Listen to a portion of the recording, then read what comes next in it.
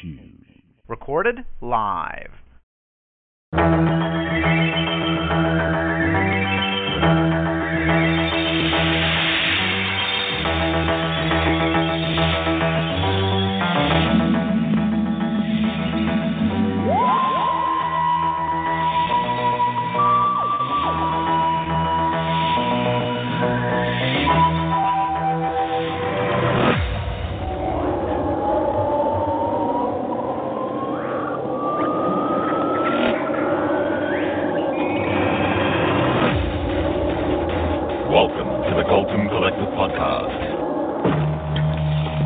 There we are. Well, what do you think? I don't know. Can't believe it. So big. Where are we? Oh, it's the TARDIS. It's my home. At least it has been for a considerable number of years. What are all these knobs? What, these? Instruments. These are for controlling our flight. Flight? Well, yes. You see, we travel around in here through time and space. Oh, no. Don't laugh. It's true. Your father and Maxwell were working on the same problem, but I have perfected a rather special model, which enables me to travel through the universe of time. How can you? I mean, if what you say is true, you must be, well... How old? Well, if we count in Earth terms, I suppose I must be about 400... Yes, about 450 years old. Yes.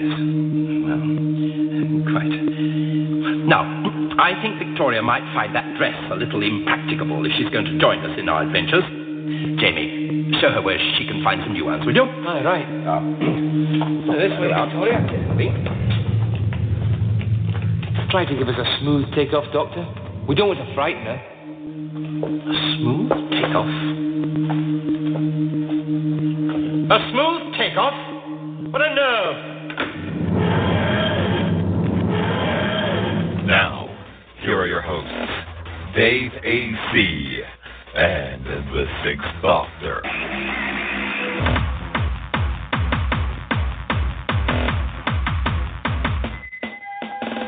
Hello, and welcome to the Dalton Collective Podcast. Yes, it's Sunday, and the gang's all here. But first, the gang leader, Mr. Dave A.C. Welcome, everybody. Yes, Ian. Expedition leader. Yeah, Ian's got nerve, and if you add a zero to me, I'm 660 years old. Oh, beat that. Yes, the beating line starts here. All right, well, let's see who else is joining us on audio today. Darth is in the room and is on audio, but unavailable at present. So I'm sure we'll be hearing from him later on. But also joining us, Mr. Randall Thor is here. Hello, Mike. Hello, Ian. Hello, Dave. And hello, everyone else.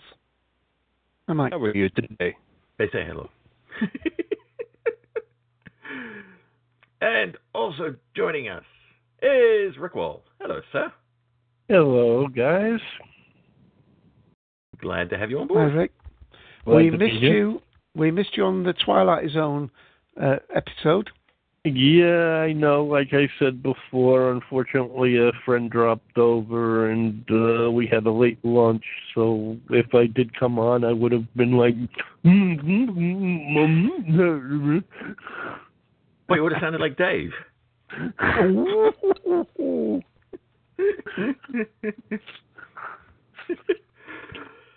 Well, we're glad you could make it this time, and that you've already had lunch.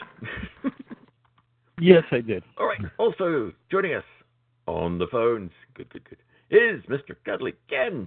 Hello, Ken. Hi, Ian. Hi, Dave. Hi, everyone.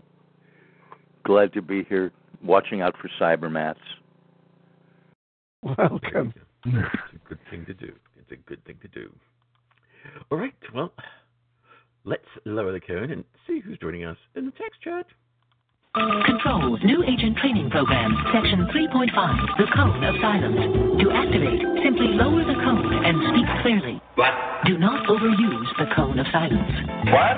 Do not shout in the cone of silence. What? In fact, don't even use the cone of silence. What? It's never worked right. I don't know why we bought it in the first place. The portable cone of silence. What?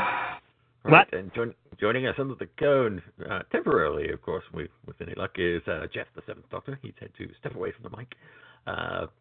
Cybob is here, of course. A very cheeky Logan has also joined us. All right, that's all at the cone. It's time to introduce the last member of the collective. It's the Typing Monkey. It's news time. Go, Typing Monkey, go! Yay! All right, first up with news, it's Mr. Dave AC. Just a couple of programs to make note of.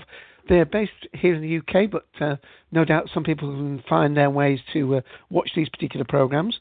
Just to say that a new drama which started last Wednesday the 27th, on ITV called Lightfields started. And the reason I mention it is because it is another series based on David Schulster's American pilot, The Oaks. And if you remember, quite a while ago, 2011, there was a drama series called Marshlands, which has a very famous bathtub scene in. That had some great acting in it. And if you enjoyed that, it may well be that you enjoy this one. I won't tell you the plot other than to say the events all pivot and hinge around a house and 3 different generations living within that house. And this is I'm not sure whether it's a derivation of it. There are some slight differences. Think of it, if you're a fan of like the story 39 Steps, where each time they do make a remake of the film 39 Steps, the 39 Steps refers to, or it has a different solution. I've got a feeling that this is the same. The setup's the same. They're obviously going to throw a few surprises, but the whole atmosphere of it is jumping between these 3 time zones, and there is interlinks and relationships between those. It's a sort of not quite horror, but it's a suspense thriller called Lightfields.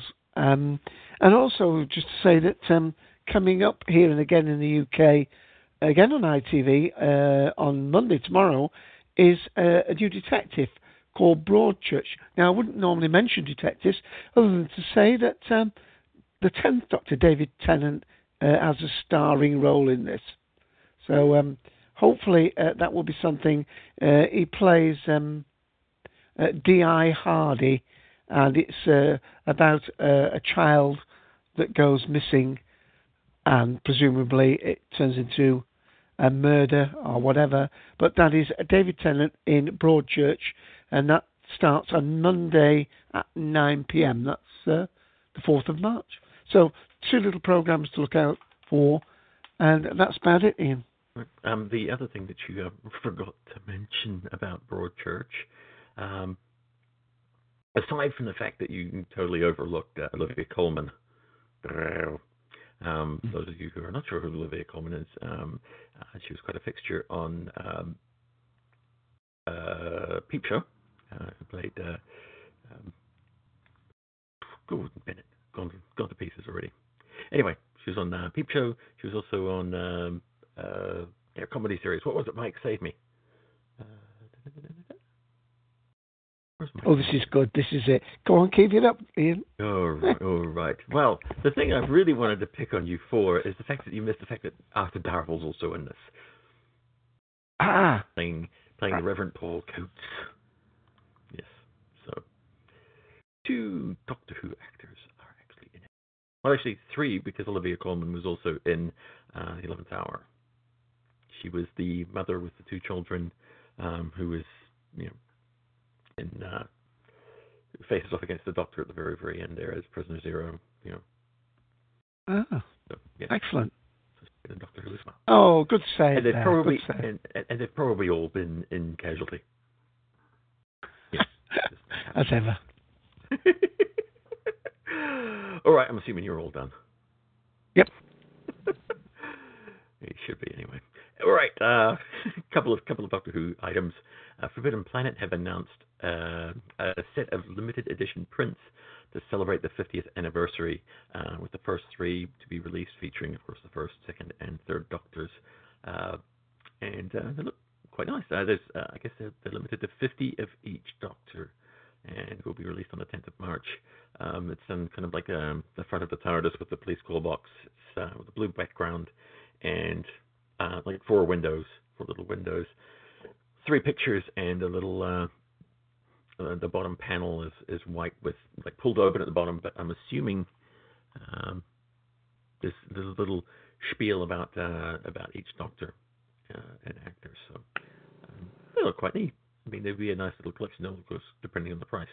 But they're, of course, available from Forbidden Planet, so check those out there. All right, we've been covering this quite a lot over the past month or so. An Adventure in Space and Time has actually wrapped its production. After some 4 weeks of recreating the 1960s, today saw the completion of principal photography for An Adventure in Space and Time, with Matt Struden saying, "So that's a wrap, it's off down the pub. Someone will get me out of this box." So we're looking forward to seeing that. Of course, I'm sure they've got some work to do on it before it comes out, and hopefully we'll be finding out what the broadcast date is for that. Nicholas Briggs actually had spoken to Vortex magazine about his experience, because he was actually brought in at the last minute. Mark Geddes suddenly told me he wanted me to come on to the set for An Adventure in Space and Time and be Peter Hawkins, the original voice of the Daleks. How could I refuse? The production team had already confirmed that they wanted me to provide the Dalek voice for this amazing production.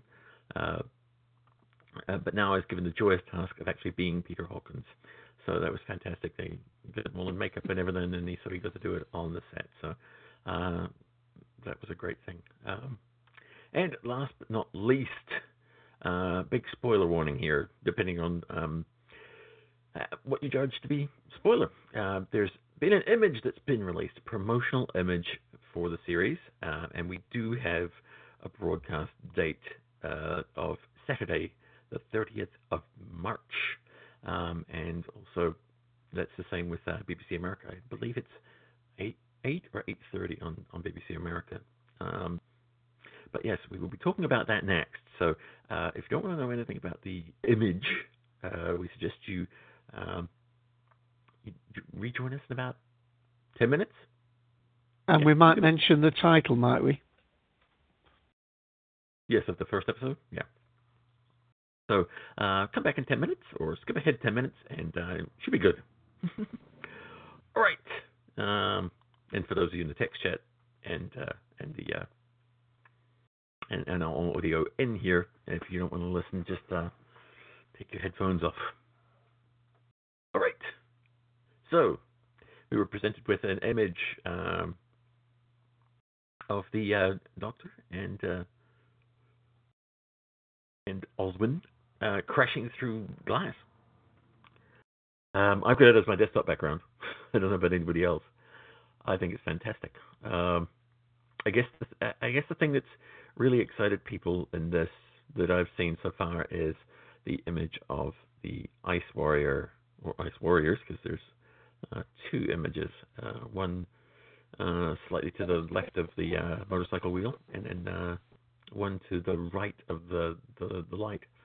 And they actually look pretty true to form. It doesn't look like there's been a whole lot of redesign.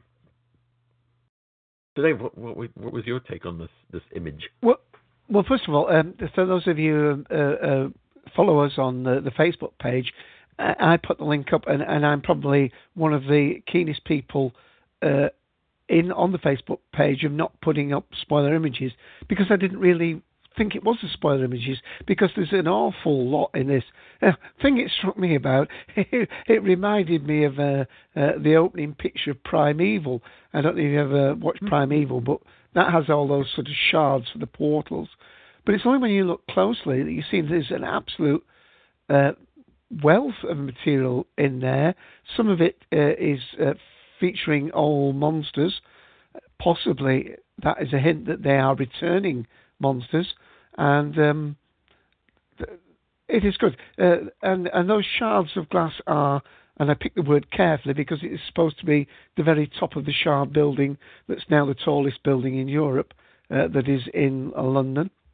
And I don't know at this point whether you actually want to mention the title, Ian, of the new episode. Perhaps we can avail Mike to do so. Yeah. Yeah, along with this picture, of course, the BBC posted a short blog article on bbc.co.uk/Doctor Who, and the official title of episode 7.7, I guess this would be 6 or 7, The Bells of St. John is the title of the episode, and Stephen Moffat gave a bit of a description of what to expect in that episode. So again, we're in spoiler territory, but the menace in this episode are the Spoonheads, which are an evil that lurk in the Wi-Fi. So there we go. Doctor Who. Evil Wi-Fi. Where will they go? And that is very spooky, I think. Evil Wi-Fi. Ken, Sci-fi Wi-Fi. Ken, have you looked at the image? Sorry, go on, Mike. I was just really going to quickly add that I'm looking at this higher resolution image that you linked to, Dave, and I do see what I presume to be the Spoonhead in just to the left of the one of the Ice Warriors, to the right of the headlight. Oh, right, yeah. And do we know what that one with the top hat on is? Is that?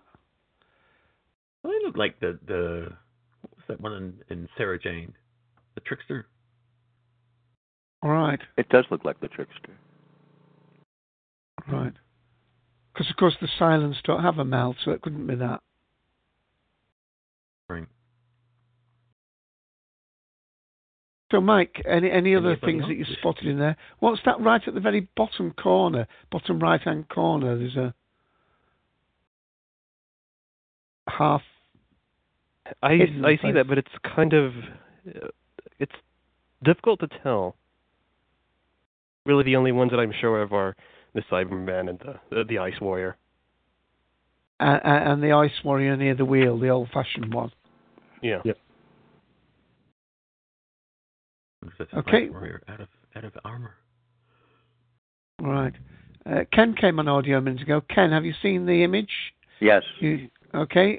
What do you want to say about it? Just very excited about that they haven't really modified Ice Warriors, except kind of maybe leaning them up a bit, a little scarier looking, but that they've left them alone. I think that's really great for the anniversary year and great for the fans. I always loved the monster. I don't see anything wrong with them, so I think it's wonderful to just leave them alone. I can't wait for the new series. Interesting to see what Neil Gaiman does with the Cybermen. That's going to be really fascinating. I'm glad we have the Cybermen back, not the Cybus men, so to speak. I enjoyed having them back. I hope they're less of a robotic feel and more of the body part humanoid feeling of the old days, and some of the scariness return to them. My problem with the Cybermen for so many years was the kryptonite aspect of gold being introduced when it was just going through a filtration system, and then it was gold coins, gold arrows. They became very weak, and I want a rematch between Daleks and Cybermen, actually, and I want the Cybermen, the Telosian Cybermen, giving the Daleks a run for their money this time. The alternate world Cybermen were too easily defeated, and I love the Cybermen. I want to see them make a comeback, and I'm really hoping for that in the next 8 episodes. But I really liked the next Doctor episode. I think that gave kind of the mystery back to the Cybermen, and What's Dave's favorite episode? Because he just loves giant Cybermen stomping through I like that. I like the steampunk Cybermen, actually. I enjoy that. Thing. Huh? It's Dave's favorite bit. I love that. I thought the whole use of, I'm forgetting her name, the actress's name. Jenna Louise Coleman, you mean? No, not Jenna Louise Coleman, but in the next Doctor, the villain. The one that was controlling the one who was controlled them. The one who became the cyber. It's the Irish actor, Devon. Brilliant job on that. But we're good, aren't we? Something I don't think I mentioned before. Something I caught up on, which tip of the hat to Stephen Moffat on this. Oswin Oswald, the meaning of the name. Oswin is beloved of God. Oswald means from God in Old English. Those are the meaning of those names. Okay. He doesn't do things just for nothing. Those names were for redemption, regeneration, etc., have you will. But there's Ronnie. Sorry. She's the Ronnie. No, everybody's the Ronnie, or the meddling monk, really. Yes. You know. I can't pronounce that lady's name, but there it is, Derville Kirwan, is it? Yes. The only one who wasn't Ronnie was the girl in Sarah Jane who actually was Ronnie. That's her. She wasn't really Ronnie. But no, I really looking forward to Ice Warriors, and I wonder if there's going to be some little link to Waters from Mars at all. I was on that. Still that ice you left behind. I don't know. But yeah. I just wonder how they're going to get around the whole speed of an Ice Warrior. Yeah. There's been something, I don't know whether it's just probably speculation, but and one thing I was wondering is maybe the get up that we've seen them in is just a suit of armor. You know, and what if you take the armor off? What they look like? Yeah. You know, that could be a way around it. I mean, because just because that's the way we've always seen doesn't mean it's not like some kind of survival suit or. Yeah. Well, the helmet is helmet looking with the eyes. Yeah. Can I just stop you there a minute? Anybody who's listening to the recording later and has scooted ahead 10 minutes, we're still talking, so move forward another 5 minutes. Okay, back we go. We're right on time. Go on, Ken. All right. Yeah. Just don't look at your watch. It really opens, like you said, Ian. It really opens it up for that, because there's the helmeted look that they have, and I always assumed was that part of their face or actually a helmet. It just seemed to me. I don't know. It was a helmet, yeah. It was a helmet. It was always a helmet. Yeah, because it had built-in eye shades because they were very sensitive to light. Okay. So it really opens it up. That would be body armor. You could have to the whole gravity and air quality, etc. of Mars. That is a survival suit for them. Right. So that would be really interesting. Just like they had the kind of revamp with the Silurians. Changing the look of having, like mask helmets. Also saves money on makeup, for them. But also gave them a more personal look. I mean, Madame Vastra would not have worked with the old Silurian look. So that's really important.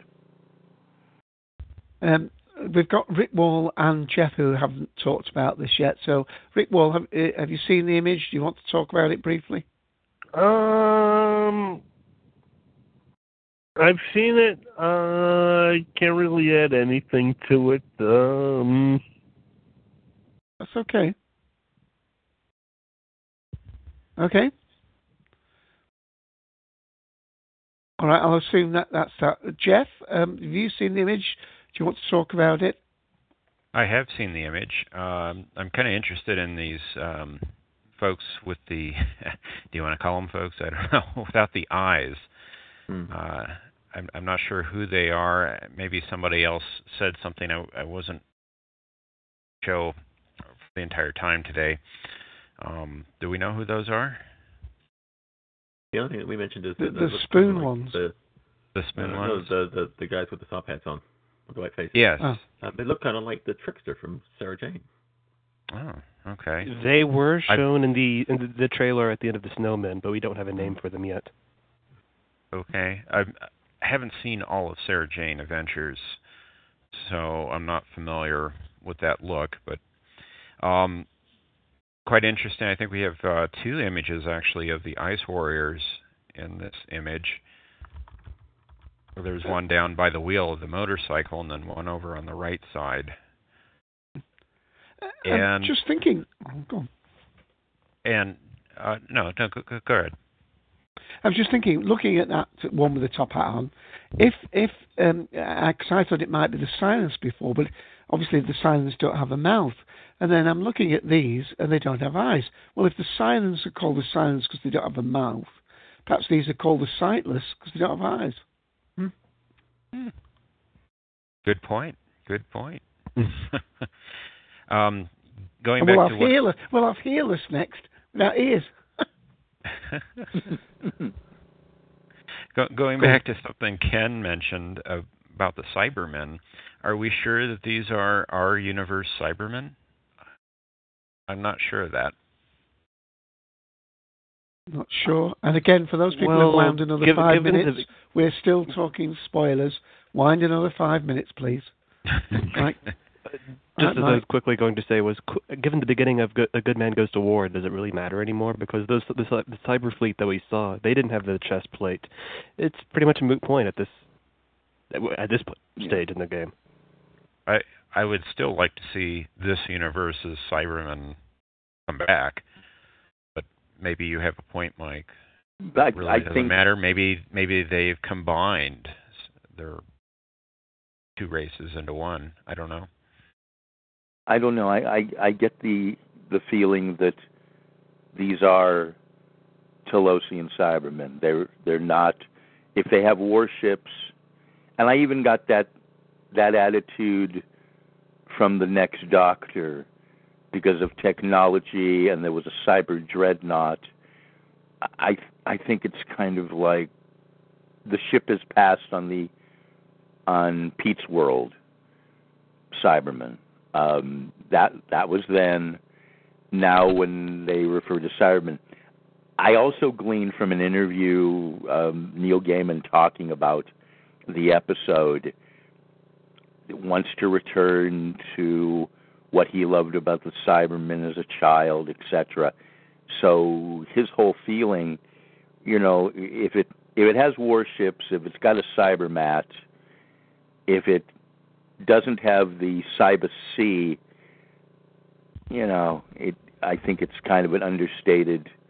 At least I feeling they're our universe, or what they know the Doctor. The Doctor is a foe of them for millennia, and that's the way it goes.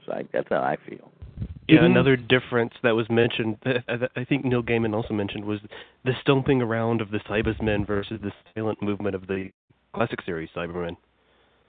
Cybermen that move around, silently, like we saw in the Moon Base, or even here in 2 Minutes of the Cybermen, which we'll talk about today, versus all that loud metallic clumping around of the modern day Cybermen. And Ian, thank you for putting that image in, but I think that is the difference. It's got the teeth look different, and the nose isn't shown. The one from the Sarah Jane Adventures. Right. Yeah, that's the only thing they were slightly reminiscent of. one thing before we end this spoiler section, sorry, I was going to say, does anybody want to comment on the Doctor's outfit? I mean, I thought that was rather strange. Well, I think it's actually the same thing that we've been looking at. I think the colour has just popped up a little in this. And it looks a lot more purple than... Looks pearly-esque. I think the colours have definitely just been popped up in that to make it, stand out. Honestly, I'm surprised no one's mentioned the motorcycle and reference to the movie, the Paul McGann movie. I was going to mention that, but Dave cut me off. I'm sorry. That's okay. Sorry, guys. I was just going to say, I was thinking, well, maybe will the Doctor say something like, "Oh, I rode a motorcycle in San Francisco when the world was about to end," something like that. And a Lambretta at the coronation. Exactly. That'd be great. And one against while I was fighting off some cats.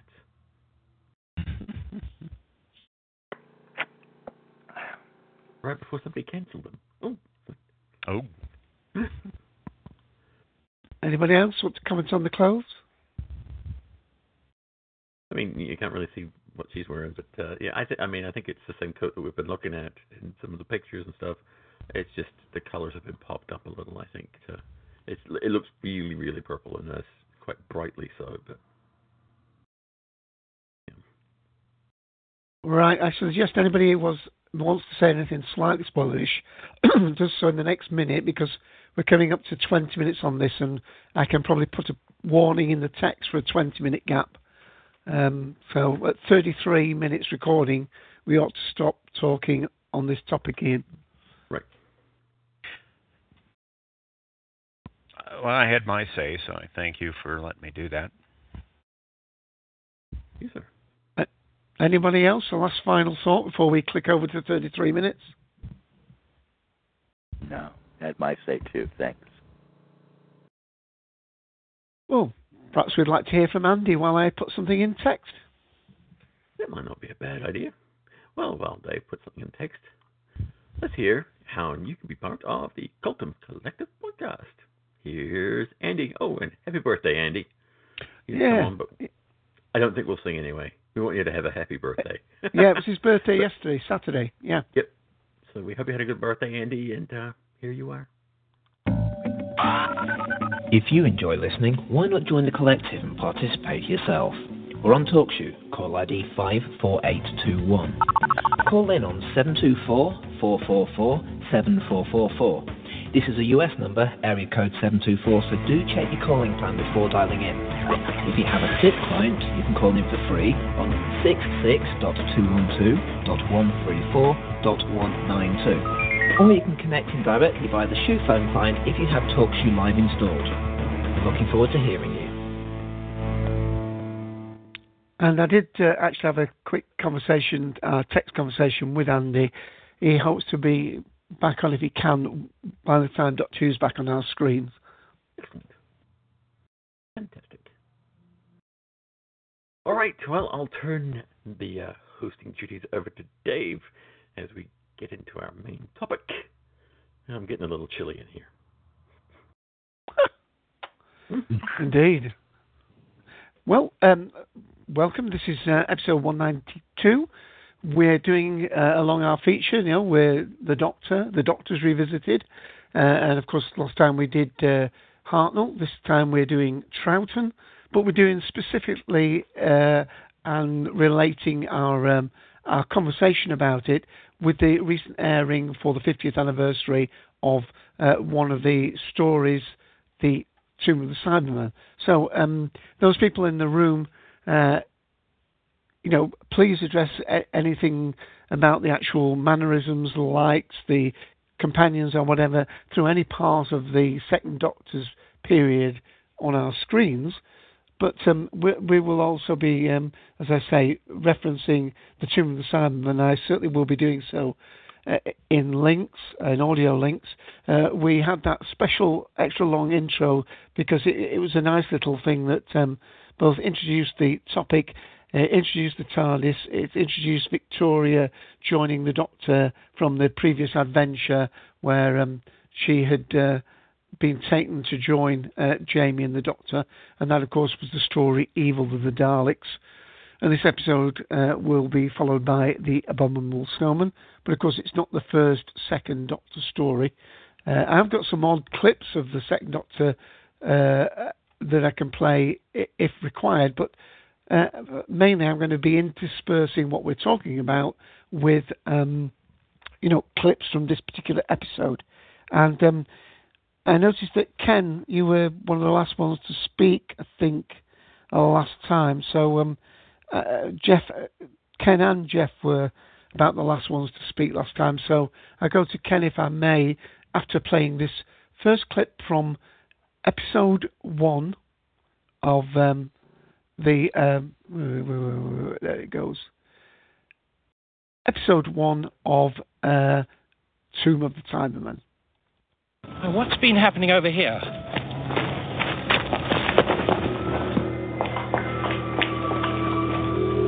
He was killed the moment you made your appearance.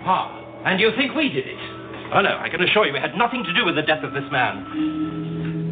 He appears to have been electrocuted. Trying to open these doors, perhaps? He seems to know all the answers. A wise guy.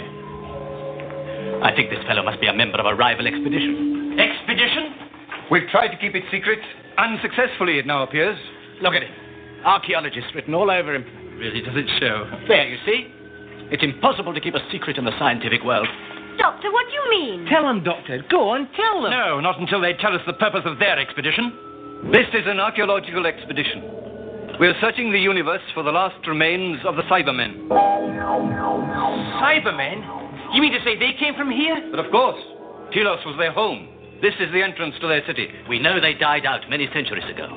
What we don't know is why they died out. Callum, Rogers, get him back to the rocket. I'll be with you in a minute. Okay. Well, that's that. Are you coming back to the rocket with me, Professor? What for? You're not going on with this, are you? Look, I don't know if these people had anything to do with it or not, but one of my men has just been killed.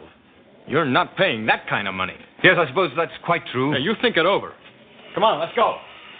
We'll wait for you back at the ship. The problem, I take it, is to open these doors, right? Brilliant. That is the problem. And we would prefer it if you return to wherever you came from. Oh, not very friendly, are they, Doctor? Oh, yes, do as he says. I'm afraid that became impossible the moment that name was mentioned. What name? Cybermen. Cybermen.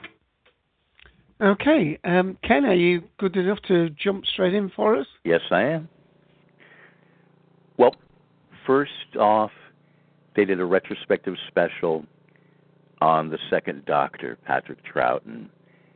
And I enjoyed the first one they did with William Hartnell, but this one was much, much better. They fleshed out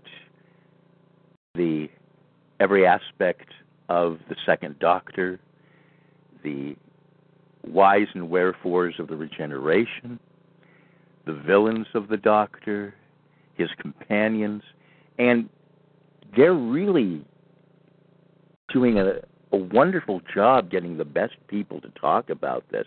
I mean, they have Neil Gaiman, Stephen Moffat, Carolyn Skinner, David Tennant, Wendy Padbury, Fraser Hines, and John Barrowman. I'm looking forward to who they're going to get month by month for each of the Doctors. You know, I'm hoping that we get to have some retrospectives from Tom Baker and Peter Davison and Colin Baker, etc. as things go on. I think that would be great. I think it was much better overall coverage of the Troughton years and the feeling of his Doctor, how revolutionary it was for television and for the show not to just put someone in a white wig, another actor, to do a Darren Stevens with Doctor Who and trounce him out and go, oh, it's the same person, But the amazing concept, and this is why we're talking about the show 50 years on, I think the amazing conceit and brilliance that they decided to roll the dice and go, okay, is the audience going to buy this? Are we going to have a different personality, a different persona, a different actor, and we're still going to say it's the same consciousness, that we're going to up the alienness of this character and have him be able to resurrect himself, so to speak?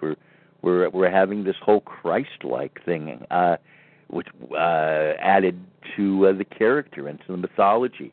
We find out he's 450 years old, in the episode that follows, and in the clip you played from Tomb of the Cybermen.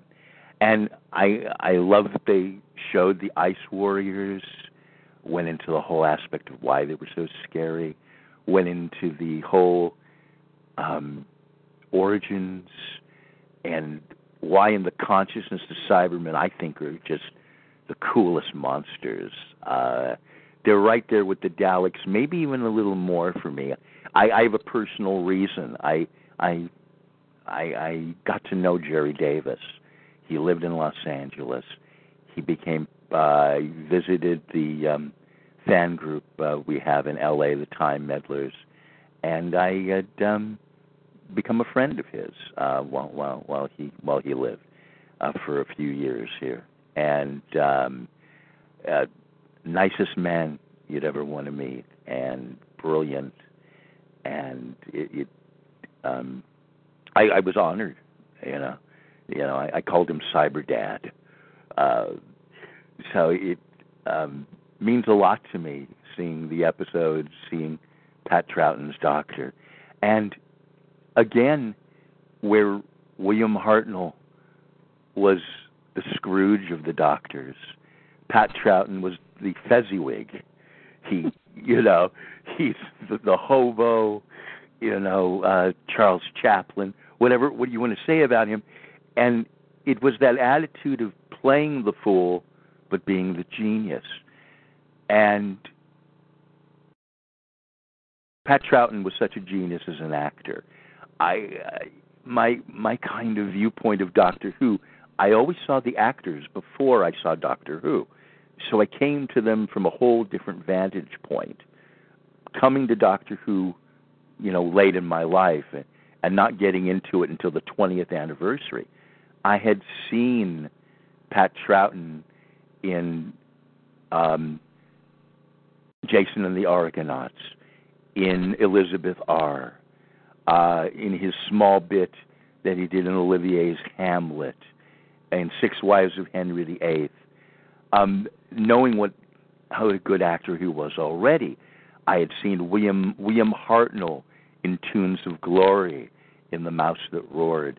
I had seen Tom Baker in Golden Voyage of Sinbad and Nicholas and Alexandra. So got a feeling for these people, for their acting before I saw them in Doctor Who. And Troughton, chameleon-like actor. Chameleon-like. He could be just terribly villainous, wonderfully charming, very dramatic, all over the board. And that was just, such the joy of seeing what he did in Doctor Who. And matching him with great companions. Fraser Hines is such a great actor, so good as Jamie. It's such a different match. And you also got the physicality. He's the heroic, strong man for the Doctor. They always played that. But where William Hartnell was basically the man of words and other people did the deeds, you did have Pat Troughton, doing the chases, going around the pratfalls, etc. Very physical actor. But the heroics, that was done a lot of times by Jamie. And have, the introduction in Tomb of the Cybermen, the main introduction of Victoria, Deborah Watling, a beautiful, wonderful actress. Later have, Wendy Padbury as Zoe. Blushingly, we'll never forget the catsuit. And she out Emma Peel's Emma Peel at times. in that part, and just totally a delight. Onto the episode Tomb of the Cybermen. Great episode to pick. Quintessential, archetypal, base under siege story. This is so well crafted. Great cast. I have to look up. Thanks for the link, Dave, on this. But George Pastel, who is just so noticeable in things. He's been in Hammer films, in James Bond movies. Eric Klieg as the main villain, and Shirley Coughlin as Kaftan. They have this air of menace and subtlety to them, and there's an elegance, a James Bond elegance to their villainy. This society of logicians that wants to side and ally themselves with this terrifying metallic monster race for the sake of power. It's a great concept. I watched this. I haven't watched it in a few years, and I was trying to watch it just with the feeling of how would I have felt as a kid. Watching it now, it gave me chills.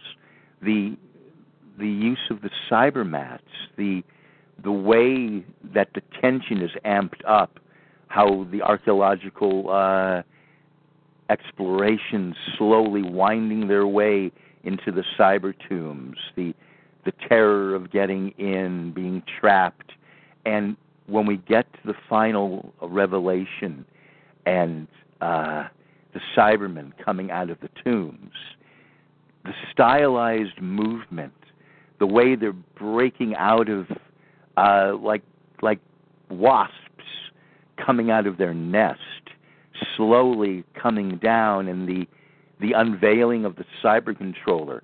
It gives me chills now watching it. I can imagine kids just being terrified.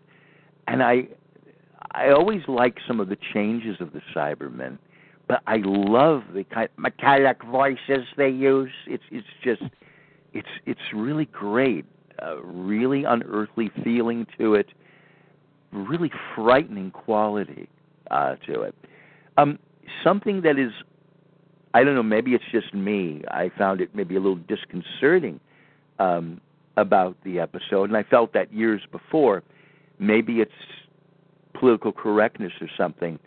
I got a vibe with the character Toberman being a slave, him being black and all that. I mean, 67.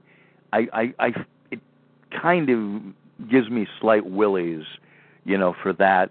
I don't know if that I'm being maybe too sensitive about that, looking through today's eyes or not. I wonder how viewers then felt about it, or that was just something that just went on as in the back of my mind. Because, there's really no disrespect played with the character, and he becomes very heroic by the end. He's actor, bodybuilder. He even, I think, played Quarles Jr. in a later James Bond film, the actor who played Toberman. But the cast, it was so good. George Pastel, Aubrey Richards, Professor Perry, Cyril Shaps Viner. I do think the captain, the American voices, they have that kind of American sound a bit that kind of always makes me chuckle. Not a complaint, but it's just something just to smile about. The production values are fantastic. I love the whole design and logo, the Cybermen logo itself on the cyber tombs. Classic, wonderful Doctor Who. It's not too long, not stretched out. Great character reaction. leaves the big question mark at the end about, that's the last we've seen of the Cybermen. But what a great episode for today's viewers to see. Great example of Pat Troughton as the Doctor, of his companions, and of the second Doctor's time of the series. Really good. It was Roy Stewart who played the black actor.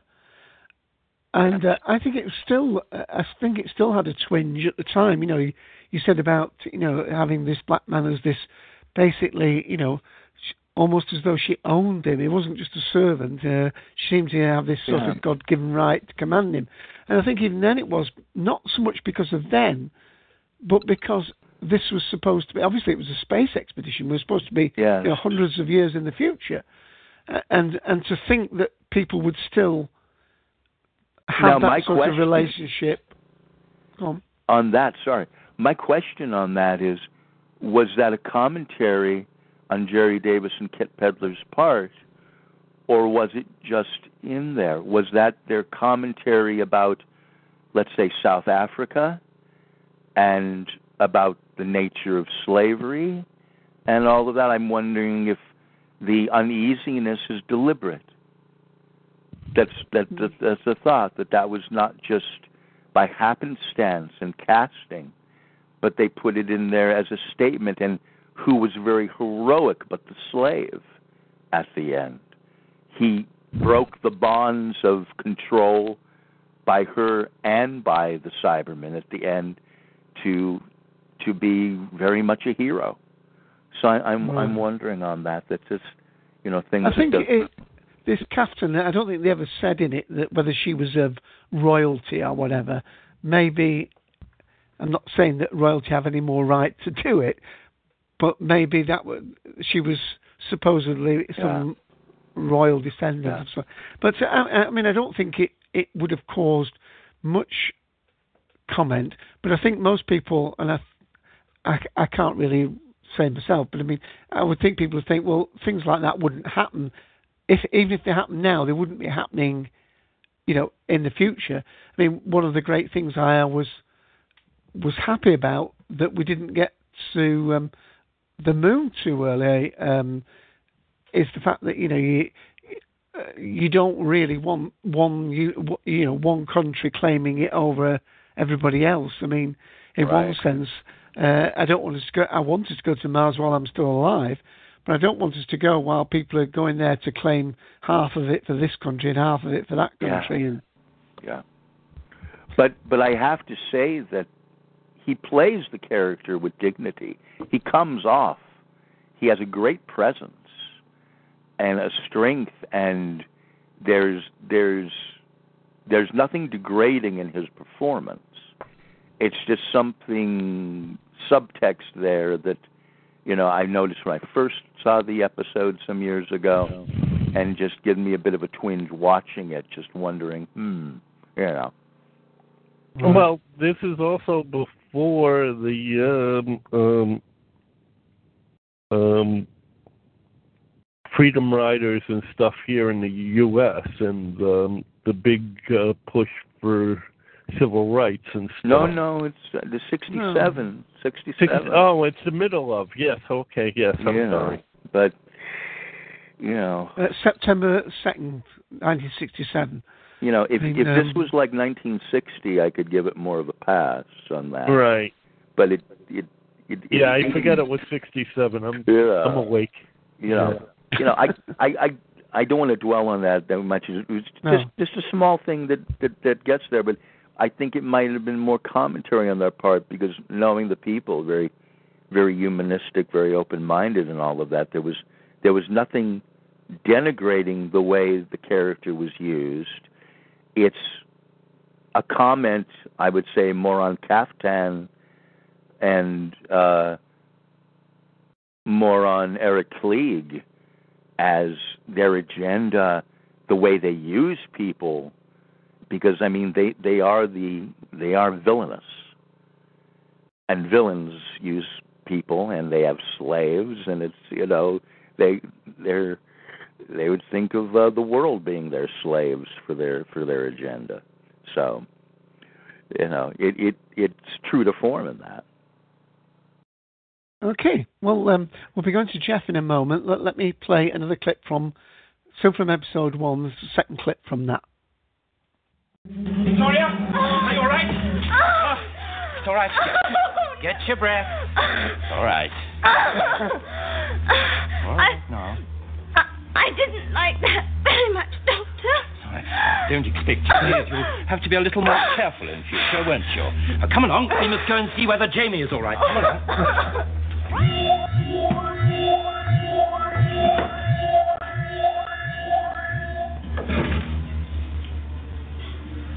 Is that all? Aye. All except this big button here. What does that do? I'm not sure, but we'll soon find out. I'm going to trace the source of these shapes. There must be a projector somewhere. Look, when I give the word, press the button. The big one? Yes, maybe it works in conjunction with the others. Right, ready when you are. Okay, go ahead. Well, Jimmy, don't touch that control. Already have. What's the matter, Doctor? Which one was it? Which one what?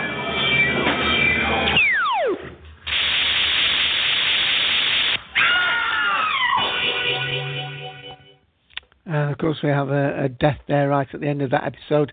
And, of course, Victoria was trapped in this thing, which I think on the commentary, I don't know whether it was Mike or Ian. Oh, Mike's dropped off audio. About that she suffered, Deborah Watting suffered from claustrophobia.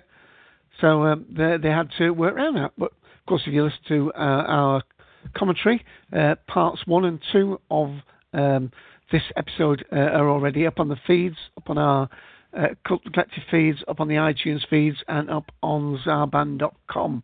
We'll go to Jeff. We were going to go to Mike after, but since we've already heard from Rick Wall, after Jeff, we'll go to Rick Wall if we may. So, Jeff. It's interesting that you played that clip, Dave.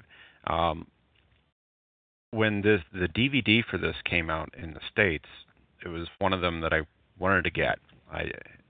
I wanted to get them all, but this one in particular because it was a lost episode or lost story that I hadn't seen before. And when I watched it for the first time on DVD, that scene really got to me. Ken was just talking about how frightening or how chilling the story could be, and that scene in particular really chilled me, if you excuse the pun there. I thoroughly enjoyed this story. I've always been a Patrick Troughton fan. He's one of my favorite doctors, and there are so few of his stories complete anymore after they were all destroyed, or a lot of them were destroyed, I should say. And to get anything of Patrick Troughton is just wonderful because I just enjoy the way he acted the part.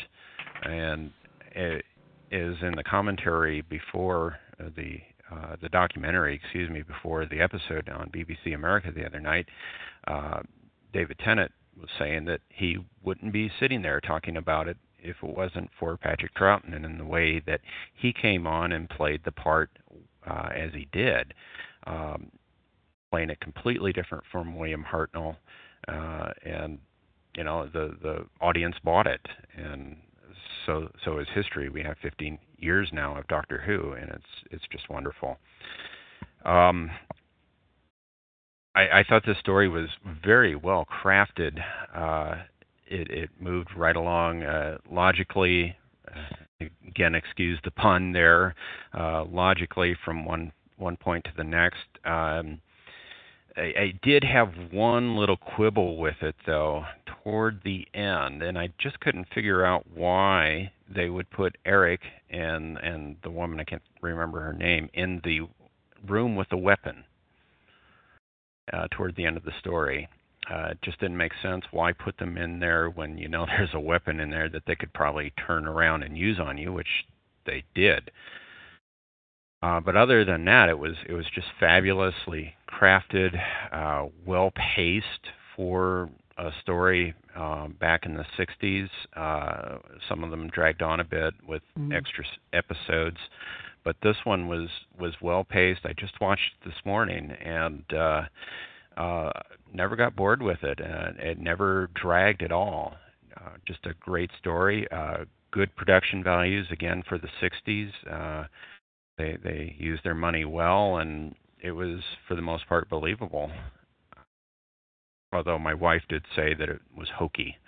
She watched a little bit of it with me this morning, but she does watch the modern series, but she says she watches it because it's not hokey anymore. It's not like the way she remembered it when her brothers watched it when they were kids.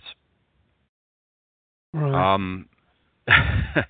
And you do have to give the classic series a bit of a pass with the reduced budgets that they had and the resources that they had access to back then. But I was disappointed with the way BBC America transmitted this story. What they did is they zoomed in on the frame a bit, and then they stretched the sides. So especially when the camera was panning left to right or right to left, you could see a distortion along the left and right edges of the image, and it was really distracting. And you could tell that it was zoomed in a bit too. Things were a little fuzzy, and the tops and the bottoms of the image was cut off a little bit. They did it so it would fill a whole widescreen television, but it's the first thing I noticed when the episode came on, when the credits were rolling at the beginning. Oh no, they stretched this thing and they zoomed in, and it just looks terrible. Just show it in the regular 4:3 frame.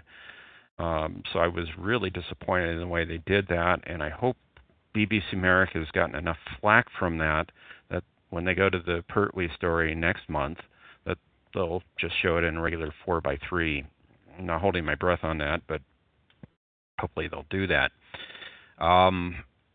But yeah, it was a great story. I enjoy it even today, and looking forward to next month. And I'm not going to say anything else because I agree with a lot of what Ken said. I'm just not going to repeat what he said because he said it so greatly.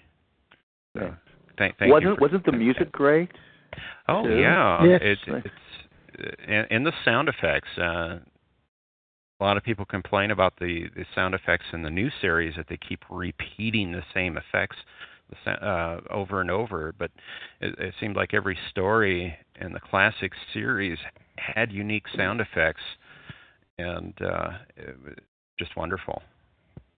They may sound a little hokey today, but it still has a unique style that is just interesting to hear. Yep, I think the sound was particularly good on it, and it does seem bad that they spoiled your viewing with that. I mean, it seems the worst of both worlds to not only crop and stretch, because you're not getting the full frame, and you're not getting a screen filled because you're getting that distortion. But, right. Yeah. Right. But this morning I watched it on DVD. I wasn't going to watch the DVR recording I made of it last Sunday because I didn't want to be distracted by the stretching and the cropping. Now, presumably, if you watch the DVD version, you will have seen it where it's been treated by this vidfire process. So presumably, it looks quite a lot better on your DVD than the BBC American screening. Oh, Dave, that's not true, you know. It depends on which version you're talking about. I know, that's why I said Diddy, because it depends on which DVD you watched. I watched the original release version. Yeah, most people will not have the vid-fired version. So when you speak of DVD, you generally don't mean the vid-fired version. Well, it was released the 13th of January, 2012. Sorry, 2002. Right. The original one, yeah. And the special one was released in 2012, February. So over a year ago. I don't know if I want to spend the money just to get the vidfire version. I'm sure it looks great, but do I want to buy it again? Well, it sort of doubles the resolution in a way, because the 50 frames, 50 half frames have been recombined. I think that's, I'm not particularly, in fact, I'll put a link into the vidfire link information page, which you can read at your leisure. But Darth, do you want to? I mean, we will go to Rick Wall next if you can hold your fire. But there's a pun. Do you want to just comment on that particular aspect of it, Darth? Sorry, what particular aspect? The actual technical side of the what it means to be vidfired, in other words. Yeah, I mean, I don't want to cut you off, but you know, rather than go into your whole spiel now, if you just want to just talk about this, or if you're done, then that's fine, and we'll just move on and get back to your comments later. Well, I mean, okay, I guess, you know, for the benefit of those people who might be listening to this and don't know what it is, vidfiring is just the process by which you take, well, okay, I guess this goes all the way back to speaking about missing episodes. So, briefly, every episode of Doctor Who from the beginning to part 10 of the War Games is missing. Even though you might be able to see some episodes from that period of time, the originals are all missing, which means we don't have the videotape master. Now, what we have instead are telerecordings, which are basically in a telerecording, what you do is you take a generally 16 millimeter camera. This is not always the case, but for the majority of missing episodes, it's a 16 millimeter film camera, and you point it at a television and you make a film recording of the original video master. And the reason that they had to do that was because when they sold the program abroad, a number of television stations around the world did not yet have the facility to broadcast videotape because it was a very expensive and at that time innovative format. So you ended up with this collection of film recordings of Doctor Who. And that's all well and good because it lets you kind of see what's going on. But when you broadcast it, especially when you broadcast it again on television, it looks a little, well, washed out and not nearly as crisp as it might have been. And so they came up with this process in about, I don't know, 1992-ish or somewhere in there, of taking the film that we had left behind, the 16 millimeter film, which was going at a frame rate of 25 frames a second, because we're talking the British standard, the PAL standard, the European standard, and reinterpreting it, essentially inserting an additional frame between every frame of the film that existed. So you're making something go from 25 frames a second to something that is now 50 frames a second. And as anyone will know from the recent experience of The Hobbit, when you make something go from a standard that's 25, or in the American case 29 frames a second, and you make it go into 48 frames a second, or around 50 frames a second, everything becomes crisper and clearer, and it looks like something on videotape. In fact, honestly, the best way that you can see this now is literally to go to The Hobbit and see, The Hobbit regular 2D, and then go into a theater that's right next to it and see it in, 48 frames a second, and you will see the dramatic difference that makes. And so what happened with Tomb of the Cybermen, and why it didn't get vid-fired for a very long time, because it became a standard practice to vid-fire every 1960s episode, and quite a few of the Pertwee era as well. When most of those came out on DVD, they were automatically vid-fired. But the reason that Tomb of the Cybermen kind of didn't get vid-fired, I guess, is because it was found in, 1992 or somewhere around that period of time, around the period of time where they had sort of started to innovate vidfire. And, for years and years and years, we didn't have Tomb of the Cybermen in any form whatsoever except for audio. And so they were very concerned to rush it out on videotape, on VHS. And so while they should have nominally vid-fired it before they put it out on VHS, they were so anxious to capitalize on the excitement that had been generated by the story of discovering Tomb of the Cybermen that they bypassed that. And I'm not entirely sure why they didn't vid-fire it when it came back out on VHS again, but it was one of the early VHS. I think it was the first Patrick Troughton VHS, if I'm not mistaken. And DVD. And I don't really know why they didn't do the DVD, except that maybe they felt, they had cleaned it up, because they did clean it up, but they didn't vid-fire it. They cleaned it up in order to do this VHS, but they didn't vid-fire it at the time. And maybe they felt like, we have recently worked on this thing, so let's just go ahead and put it out there. Get some money.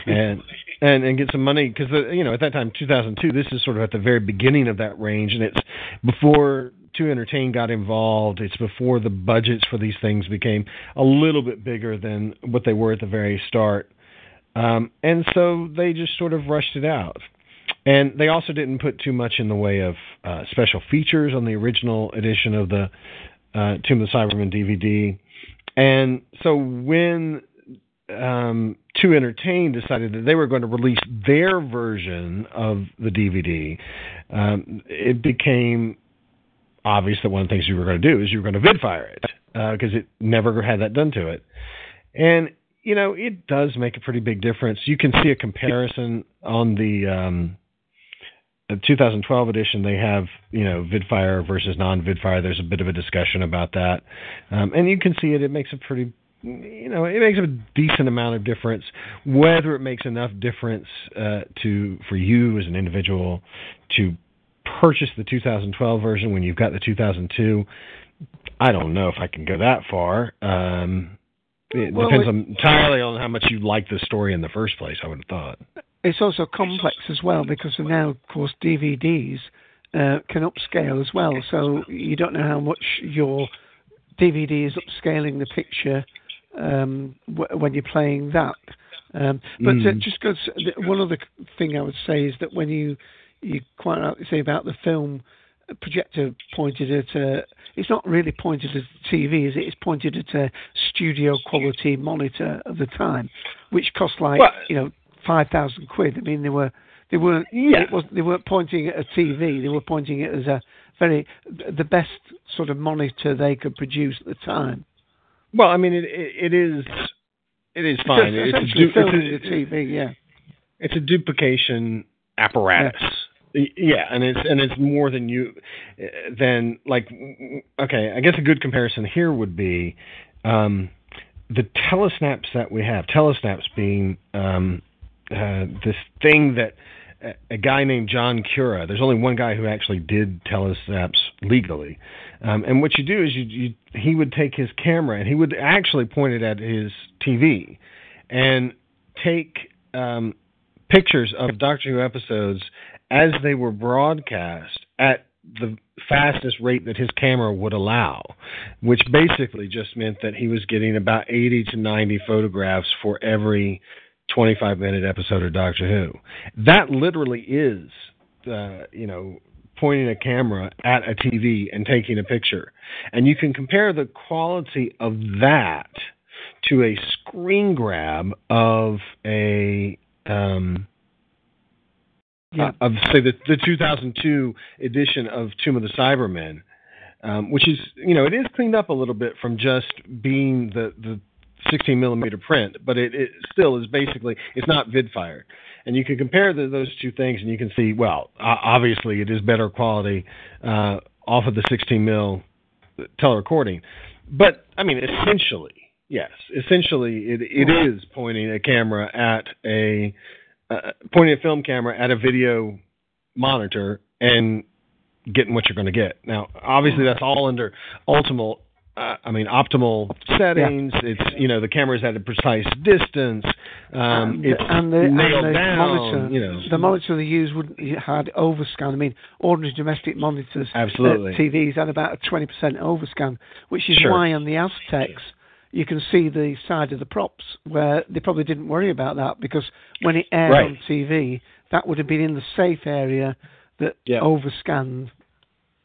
Right, absolutely. But I mean, yes, it is the best quality that they could possibly have done. But it is not like what we would do today. It's not like I think if we think about making a film today out of a video negative, or not negative, but out of a video source, what we would think of is first we're going to translate it to digital and put it onto our hard drive, and it's now going to be a digital copy, and then we're going to output that to film, again, sort of using this digital medium in the middle. And that's not at all what we're talking about. I mean, we're not talking about anything as sophisticated as that. It is much closer to you sitting at home and pointing your 8mm film Super 8 camera at your TV and taking a recording. Like, it's closer to that than it is the modern situation where certainly you would have a digital go-between, as it were. Right. Okay. Well, thanks for that, because I do think it is important. So I don't know whether that helps Jeff make the decision to spend his hard-earned cash on another copy, but perhaps there may be somewhere online where you can see comparison, Jeff, of the two pictures. But I think that the bigger selling point is not going to be that. It's going to be that there are additional extras, special features, and a much better commentary and a much better infotext as well. Okay, right. I'll play a clip. Thank you for that, Darth, and then we'll go to Rick Well. So this is episode 2 now, and the first 2 clips from that. Not to A.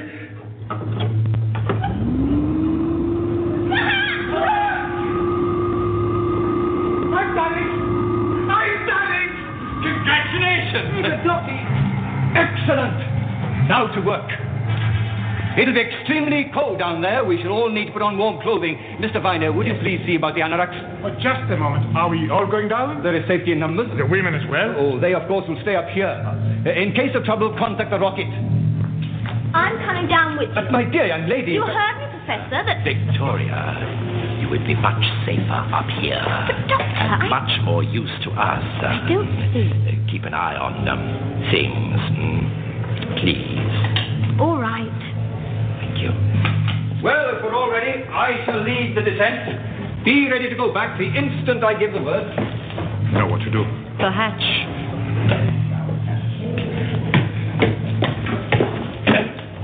Cybermen? He stays with me. Then I stay here, too. Of course, I am being selfish. His strength will be useful to you down there. He must go down. Go down, Toberman.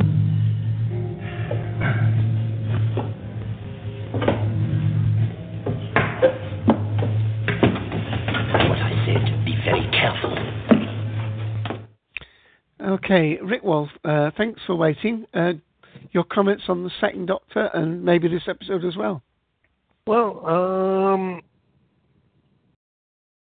I had the pleasure of meeting Pat at an icon. We had both him and John Pertwee at an icon, and they were a riot. I haven't seen very many of his doctors. As a matter of fact, this was the first time I saw the Tomb of the Cybermen. I liked it.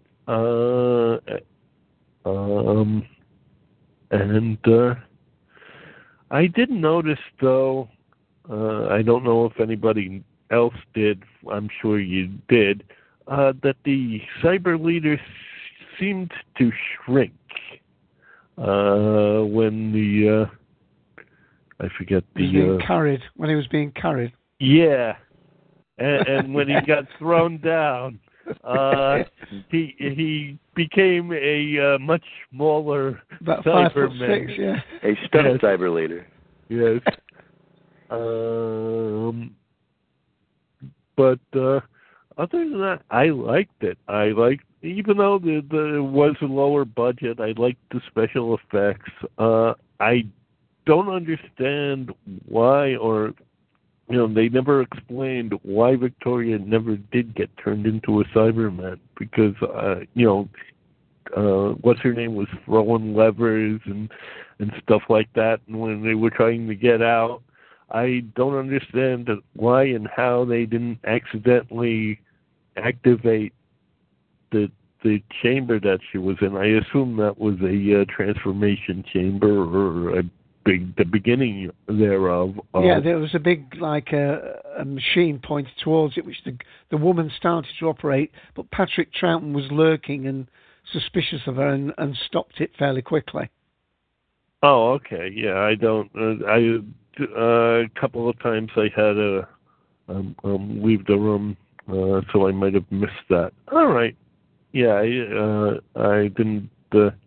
I'm sitting there and going, okay, why didn't she get transformed into a Cyberman? But other than that, like I said, I liked it. I was wondering too about the servant bit, but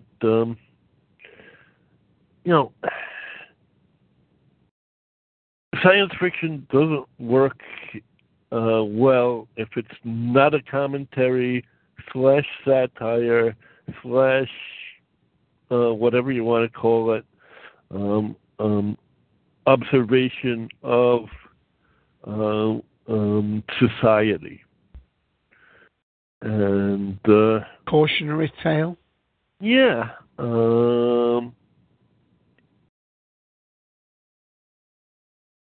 I thought it was a bit of what's the word I'm thinking of? Anyway, but I enjoyed it. As I said, this was the first time I've seen it, and I was getting creeped out by it in certain parts. I'm going, okay, now what's going to happen? And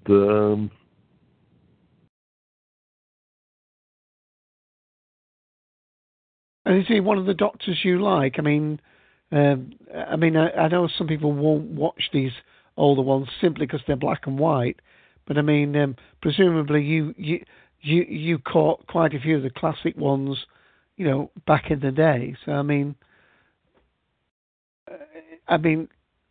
do you rate Patrick Troughton as one of the better Doctors, or is he one of your personal favourites, or indeed the companions, either the ones that were in this series or the ones that joined him later, like Zoe?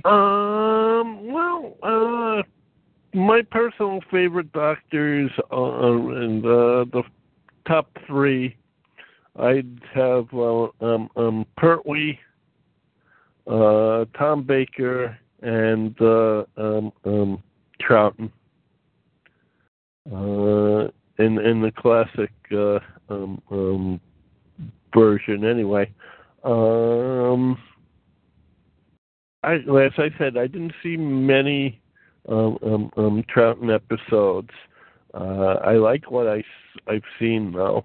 But like I said, you always like what you see first, and John was Pertwee was the first, and ever since then, that's how I got hooked on Doctor Who. Then we saw the Tom Baker ones, and then for some strange reason, my PBS station went back to Troughton after Baker.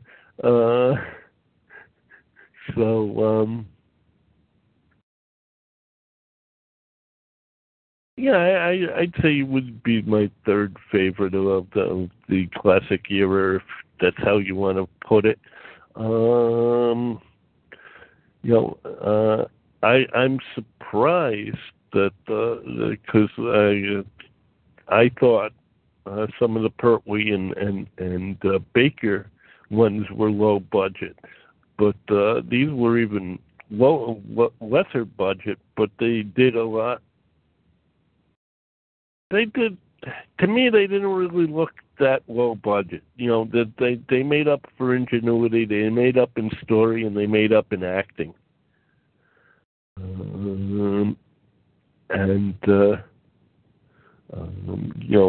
admire that, being a producer and of a low budget thing myself. I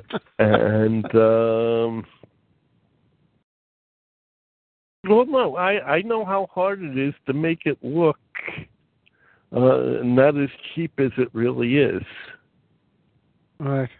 And I can appreciate the hard work that they put in, and like I said, they made up with story and acting. In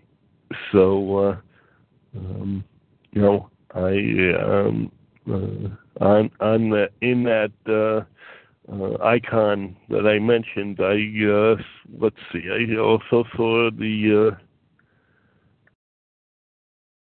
Yeti one. This wasn't the one where Patrick Troughton died, because he sadly I don't know, he died actually at the Con very shortly after. No, he died at another con, and I believe that was like a year later. Yes, I'm looking here. On Friday the 27th of March, so 1987, 2 days after his 67th birthday, Trent was a guest at the Magnus Opus Con 2 Science Fiction Convention in Columbus, Georgia. Right. No, Icon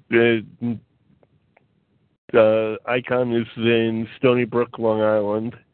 And like I said, this was about a year later. I saw him in 86, I believe it was. Right. It says he actually survived that, then suffered a third and final attack on the 28th of March. Very sad. Yeah. And of course, David Troughton, he's got two sons, isn't it? Well, he's got, but one of his sons, David, is been in, of course, he was in Midnight, wasn't he? In the episode Midnight. And I don't know whether he's been in any others. So, okay. Is that all you want to contribute now at the moment? Yep. Okay. Well, let me play a clip and then we'll go to Darth. Mike's still not back on audio, so we'll go to Darth. This is about just a minute, 20 seconds. Doctor, feeling that man's planned it all. He knew that control wouldn't open the hatch. So did I, Jamie. You knew, Doctor? I wanted to know what he was up to. And now you know, Doctor. We know nothing. This is the action of a lunatic. Lunatic? Not at all, Professor. A necessary detail, that's all. But why? Logic, my dear Professor. Logic and power. On Earth, the Brotherhood of Logicians is the greatest man-intelligence ever assembled. But that's not enough by itself. We need power. Power to put our ability into action. The Cybermen have this power. I have come here to find it and use it. So that was your motive in financing my expedition? Precisely. Your complete lack of administration made it ideal for our purpose. You think the Cybermen will help you? Of course. I shall be their resurrector. Look!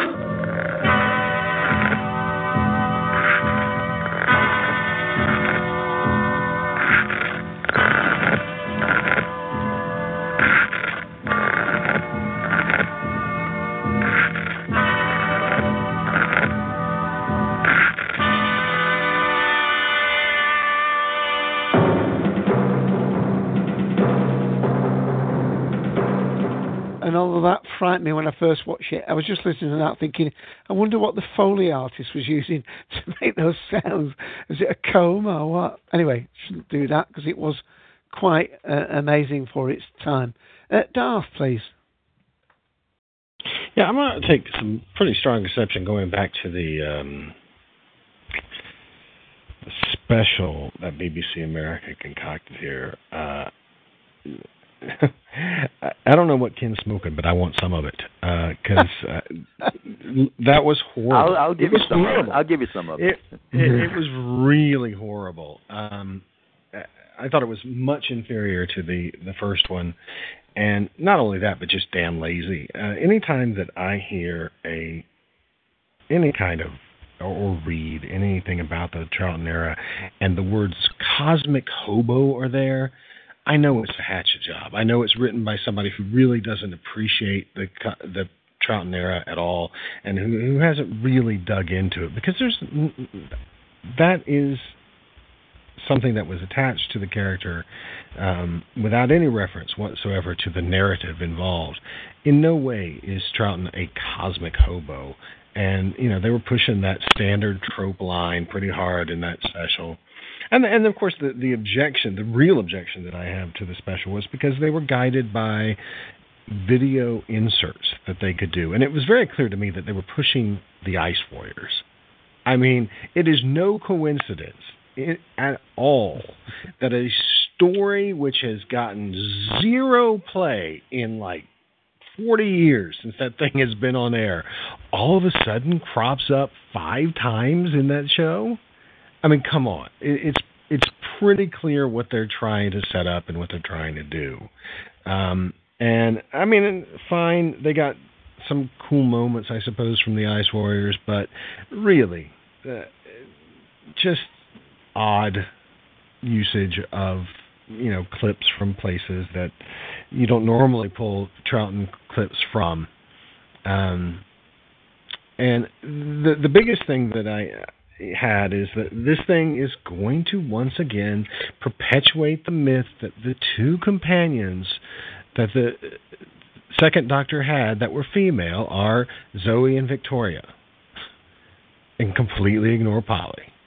And I know why they're doing that. I understand that there's not much of Polly that exists, and most of what exists is actually with Hartnell and not with Troughton. But they just completely ignored Polly, and that's one whole season. That's 1/3 of the Troughton era. And I again, it's not that I don't understand why they kind of did that, because they don't have any film to show from that time. But they got a little bit. They've got some Moonbase, and they've got now Underwater Menace. They've got twice the Underwater Menace that we've ever had. And they could have done a lot more, I think, with Polly. At least mention her. At least say, we're sorry we don't have any video clips to show, but this is what she was like. This is what that. Here's what they didn't even mention the words Ben Jackson at all. And I found that really quite offensive. And not only that, the worst thing, the thing that just made me want to just hurl my TV set, was they kept associating Zoe with the Avengers. What? How is Zoe in any way the Avengers girl? And they showed that really lame fight scene that she has in the Mine Robber, as if to prove that she was some super physical chick.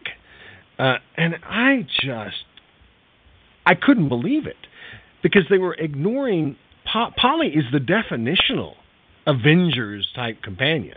So definitional that Annika Wells appeared twice in the Avengers, and yet they're trying to push off Wendy Padbury as the Avengers girl. It just shows a complete lack of understanding of the late 60s, and trying to gin up.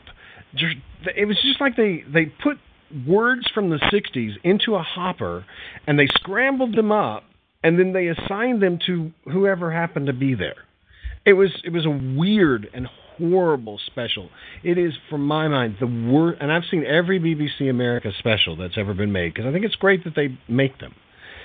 And that, to my mind, was the weakest, the laziest, and just kind of factually inaccurate in a lot of circumstances. So, I mean, there's no way I'd recommend that to anybody who doesn't understand the Second Doctor. That does not serve as an introduction to the Second Doctor, at least not a credible one. It's horrible. And, we should point out, Polly was in more stories than Victoria or Zoe. And I'm pretty sure she's got more actual episodes than Zoe, though Zoe might have her by one or two. She certainly has more actual episodes than Victoria, and beats Victoria on stories by quite a bit. I mean, I think she's in 9 stories, Polly is. Brenda, not all.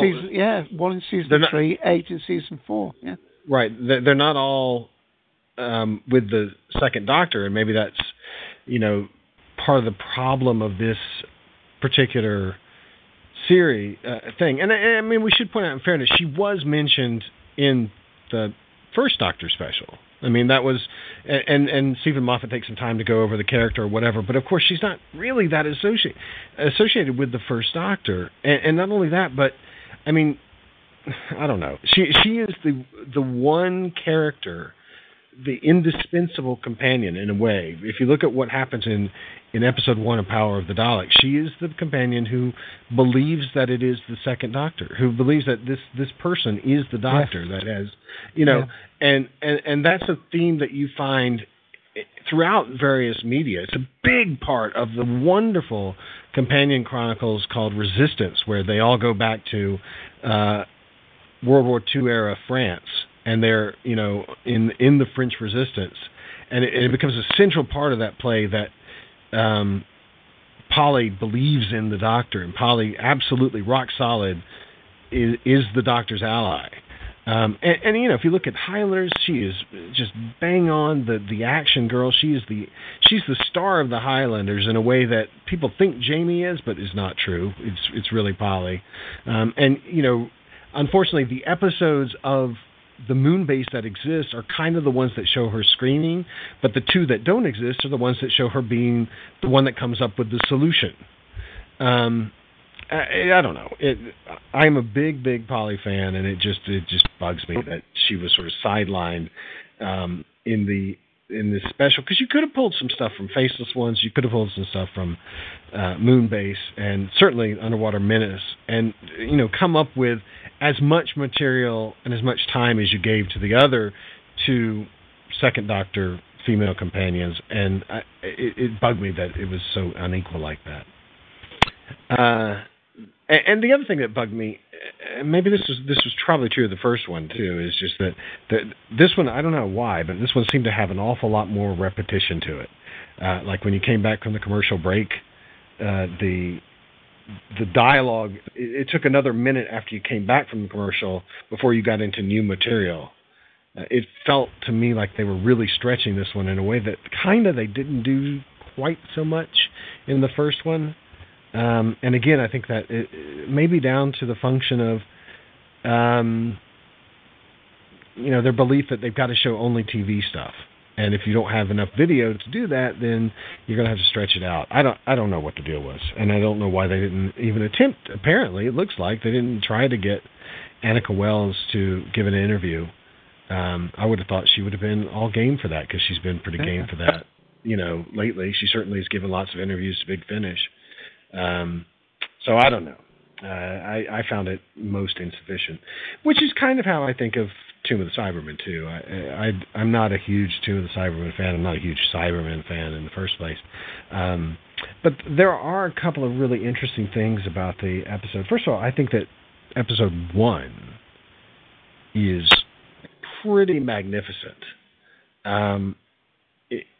In a lot of different ways, the actors are well on record, especially Fraser Hines, of complaining about Morris Barry, who's the director here, of being super rigid and not really working with the actors and whatever. But I'm sorry, what he actually comes up with visually is pretty good. And the set designs here are, again, considering this is Lime Grove Studio D, immaculate. And this is pretty much the time where Sidney Newman leaves the BBC, and one of the last things that he attends is a production meeting, or I guess it's an interdepartmental meeting on, when is this, September of 1967, second week of September, so the second episode of this thing. Yeah, the 2nd to the 23rd of September. Right. So on or around the 9th of September, 1967, Sidney Newman is in one of his last interdepartmental meetings, and he gives effusive praise to the production designer on this thing for the sets that are involved. And they are pretty good for Doctor Who at the time. And we also know that Peter Bryant, this is his first credited job as producer, full producer. And, you know, during this time, they'd sort of been passing the football on who's going to be producer. Is it going to be Sherwin? Is it going to be Bryant? Is it maybe even going to be Victor Pemberton? And everybody's kind of, I don't know if I want to take the ball here. But eventually it settles with Bryant, and this is the first thing Bryant does. And Sidney Newman, we know, watched the first episode as it went out, and he writes to Bryant and says, that was astounding television.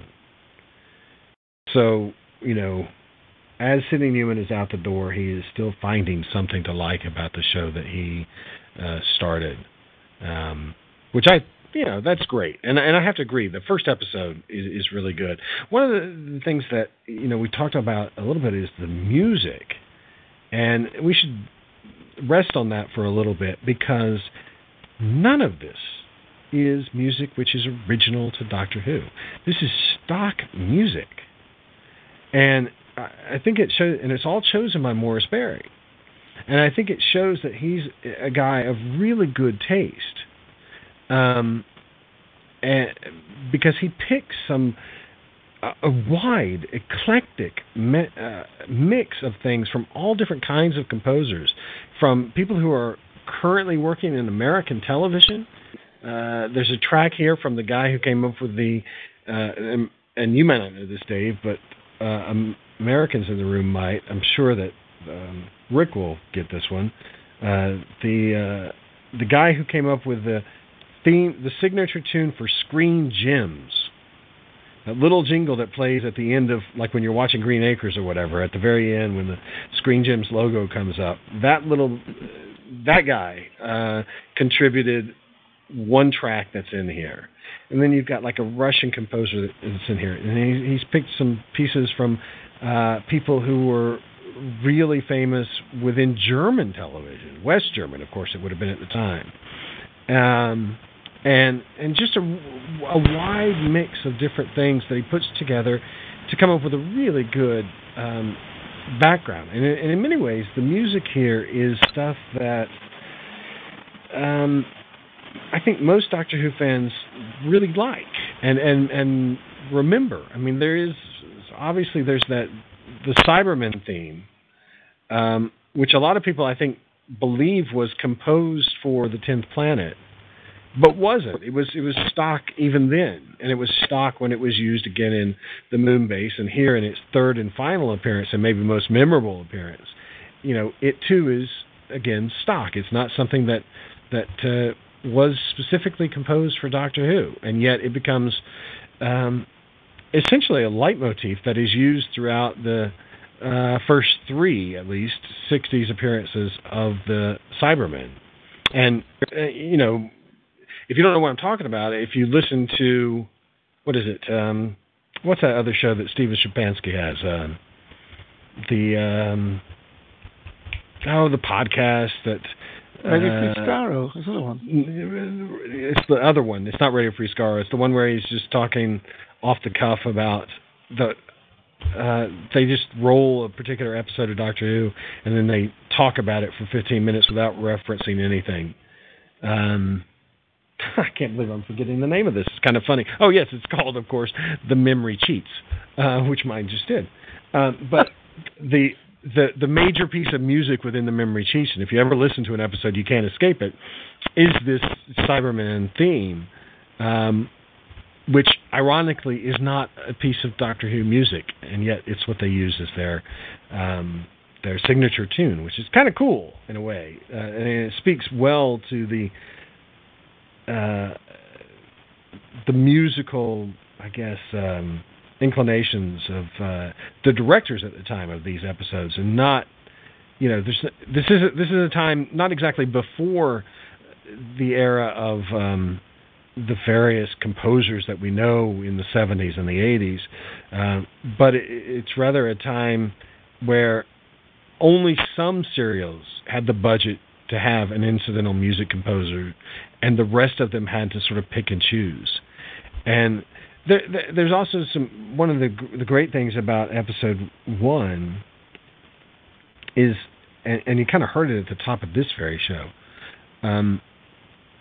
the fact that there's echo in the TARDIS. They go into the TARDIS, and that's because, of course, this is, I think, the only time, but certainly one of the few times, that a TARDIS interior is not in studio. This is a TARDIS the interior. back wall is, It's at Ealing. It's at Ealing, and so it's on film. So you're actually seeing the TARDIS interior filmed with 35 millimeter, and that's why it kind of looks a little bit different. And also the fact that they put this echo on it makes it feel huge, and it makes you wonder, well, why didn't they just do that all the time? Because, of course, the TARDIS would be huge, and the only thing you really have to do to convey its size is to put echo on it. And it really makes you think, well, they did do it a little bit in the TV movie where, the spaces look bigger. But it does kind of make you think, well, why can't they do that a little bit more now even, and just sort of suggest something about the height of the room, which is largely unconsidered. But it's one of the back things wall was projected as well. When they come in, when they're standing in the air, that was projected, not built. Of course, because they couldn't, why would they move the set all the way to Ealing? They were already having a big enough problem moving the set up from the stores, which was on, I guess, the second floor, to the Studio D, which would have been on the third floor. So they were already having to move that damn thing vertically. So why in the world would they have brought it all the way to Ealing? So they just projected it, and there you go. And so it does look a little different. It feels a little different. And it helps with that whole thing of sort of introducing Victoria to the thing. It makes her look smaller against the background. It makes the whole TARDIS look bigger and feel bigger. So that whole thing is really cool. Plus the Quarriers here are used really well. And again, this is I think having to do with the direction. He gets some really tight close-ups, which is not particularly a feature of 60s Doctor Who. There are a few directors who do it. Certainly, Waris Hussein is great for camera movement early on, but it's completely different than, say, Richard Martin's direction. And maybe that's, Richard Martin, of course, doing several Dalek episodes early on. And maybe that's a good comparison between Morris Berry and Richard Martin, because they're both sort of older guys. They're both sort of set in their ways. But there is something about the result that Morris Berry gets that is way better than what Richard Martin ever gets, and that's because he's really trying to design shots. He's really trying to make a visual impact. And I think, when you look at, say, I guess Dalek Invasion of Earth is the second Dalek story. Well, certainly if you talk about Chase. I mean, Chase is the third Dalek story. This is the third Cybermen story. And you look at the difference in the way they're directed.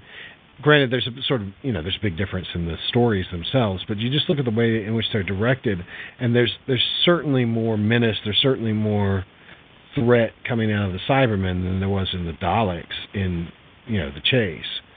And really, the Daleks at any point, I think, are kind of not nearly as frightening as the thing that's going on here. Some of this is script, though, and we know that Victor Pemberton had a lot to do with sort of rewriting some of the stuff that was going on, especially in the later episodes.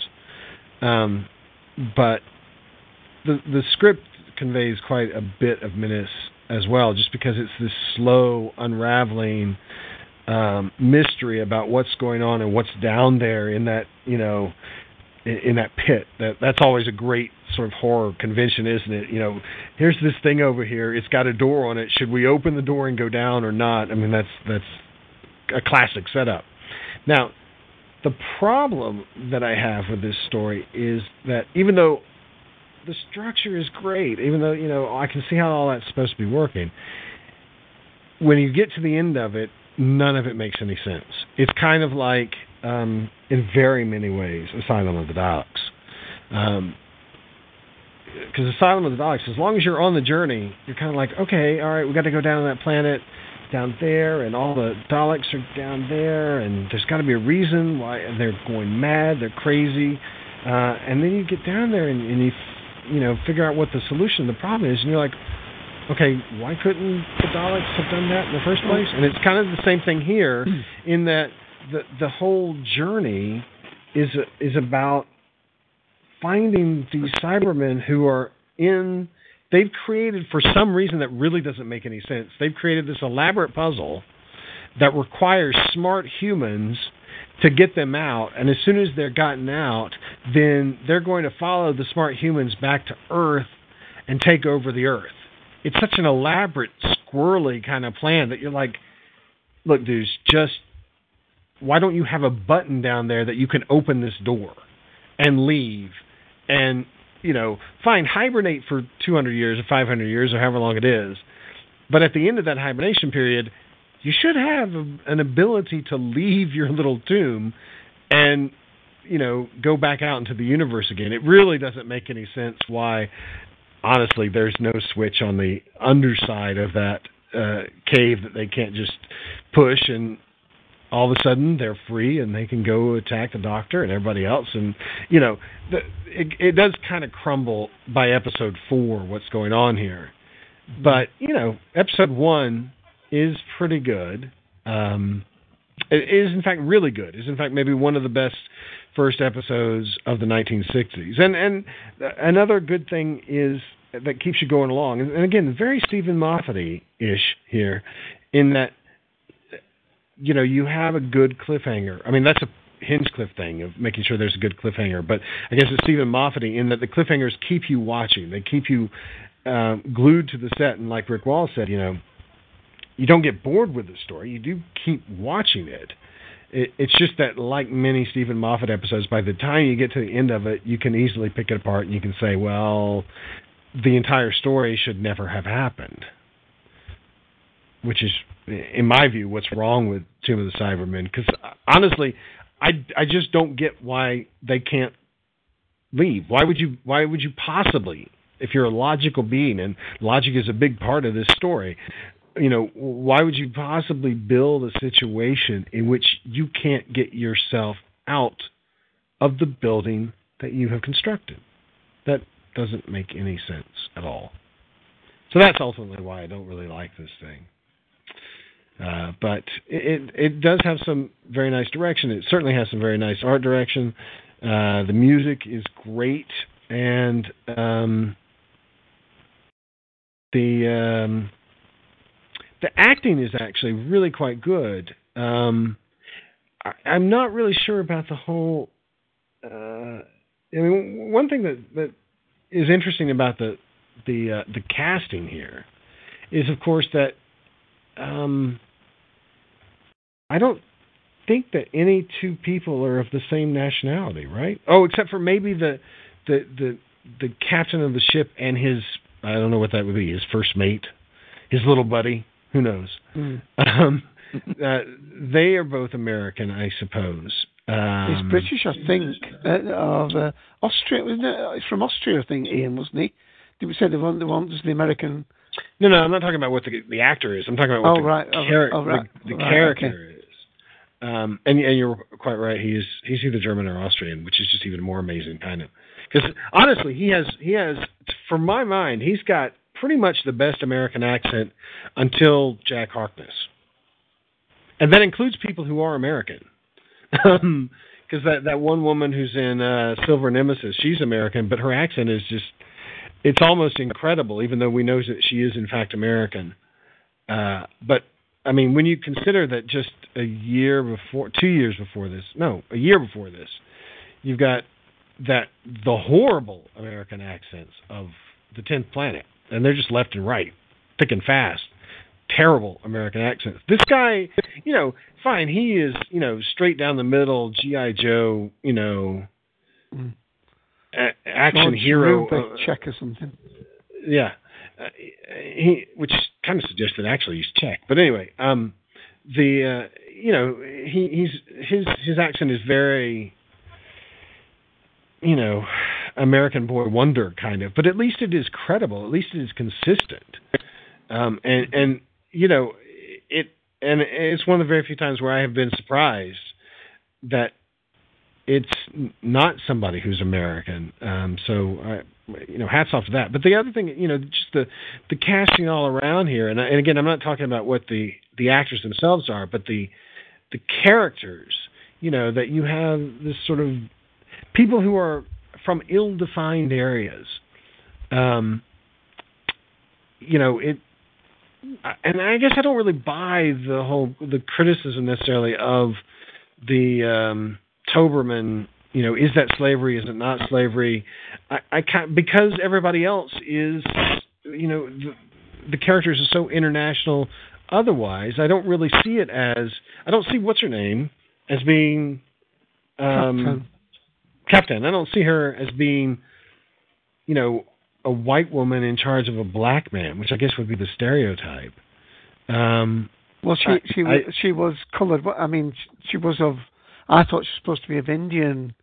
The actress herself had colouring to Peter make Bryant. her like that. Right, and we can talk about that. I mean, to me, that's the bigger sort of offense, is that you're using the producer's wife. Because that is Peter Bryant's wife. Yeah. You're using her in makeup. That to me is an offense that inexplicably, I just don't understand, happens throughout the classic era of Doctor Who.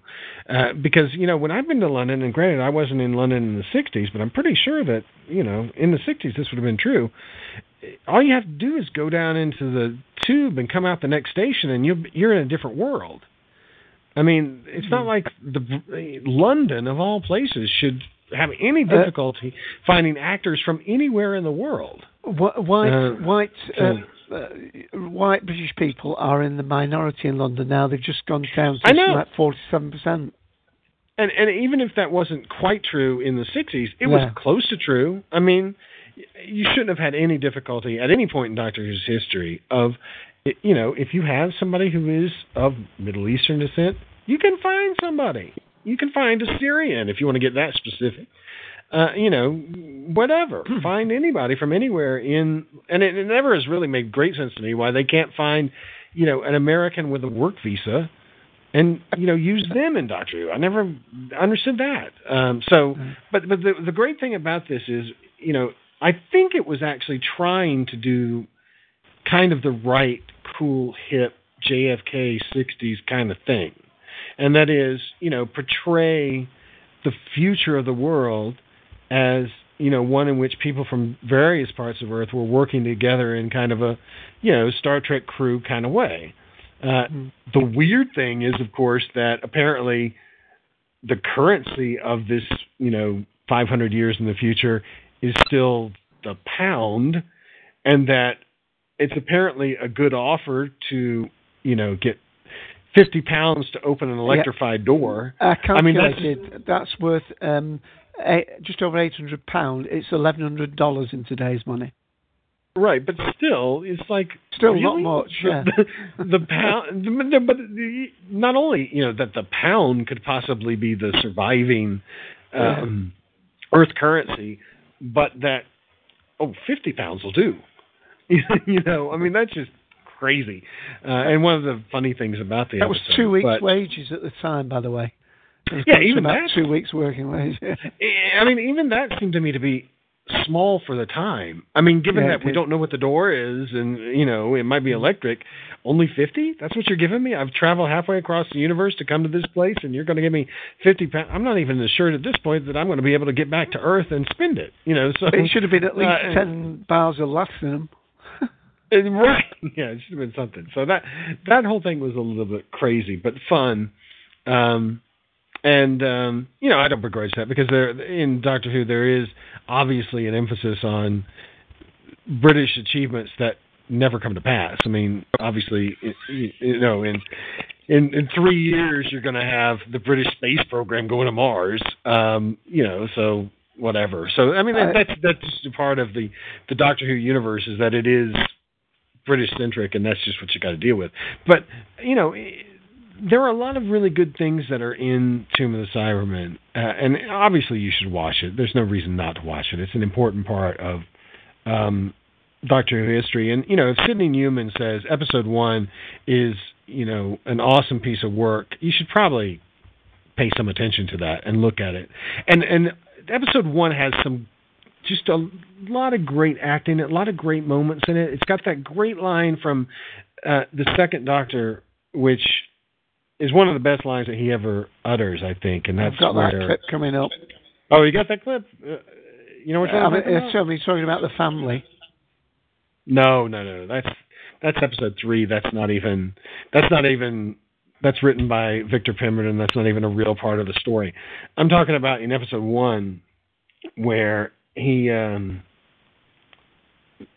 Klieg is, sort of chastised. Doctor says, I figured out how to use this logic board. And Klieg is like, oh, how did you do that? And then the Second Doctor says, through my own special process. And Klieg is like, could you possibly enlighten us to your special process? And he says, well, I usually just keep my mind open and my mouth shut. And just walks away. And it's one of those great moments, just like Tom Baker has in Mask of Mandragora, where he's trying to explain to the Count exactly how he knows certain things, and just shoots him down with this really cutting line that he just manages to walk away from. And it's things like that, in fact, that.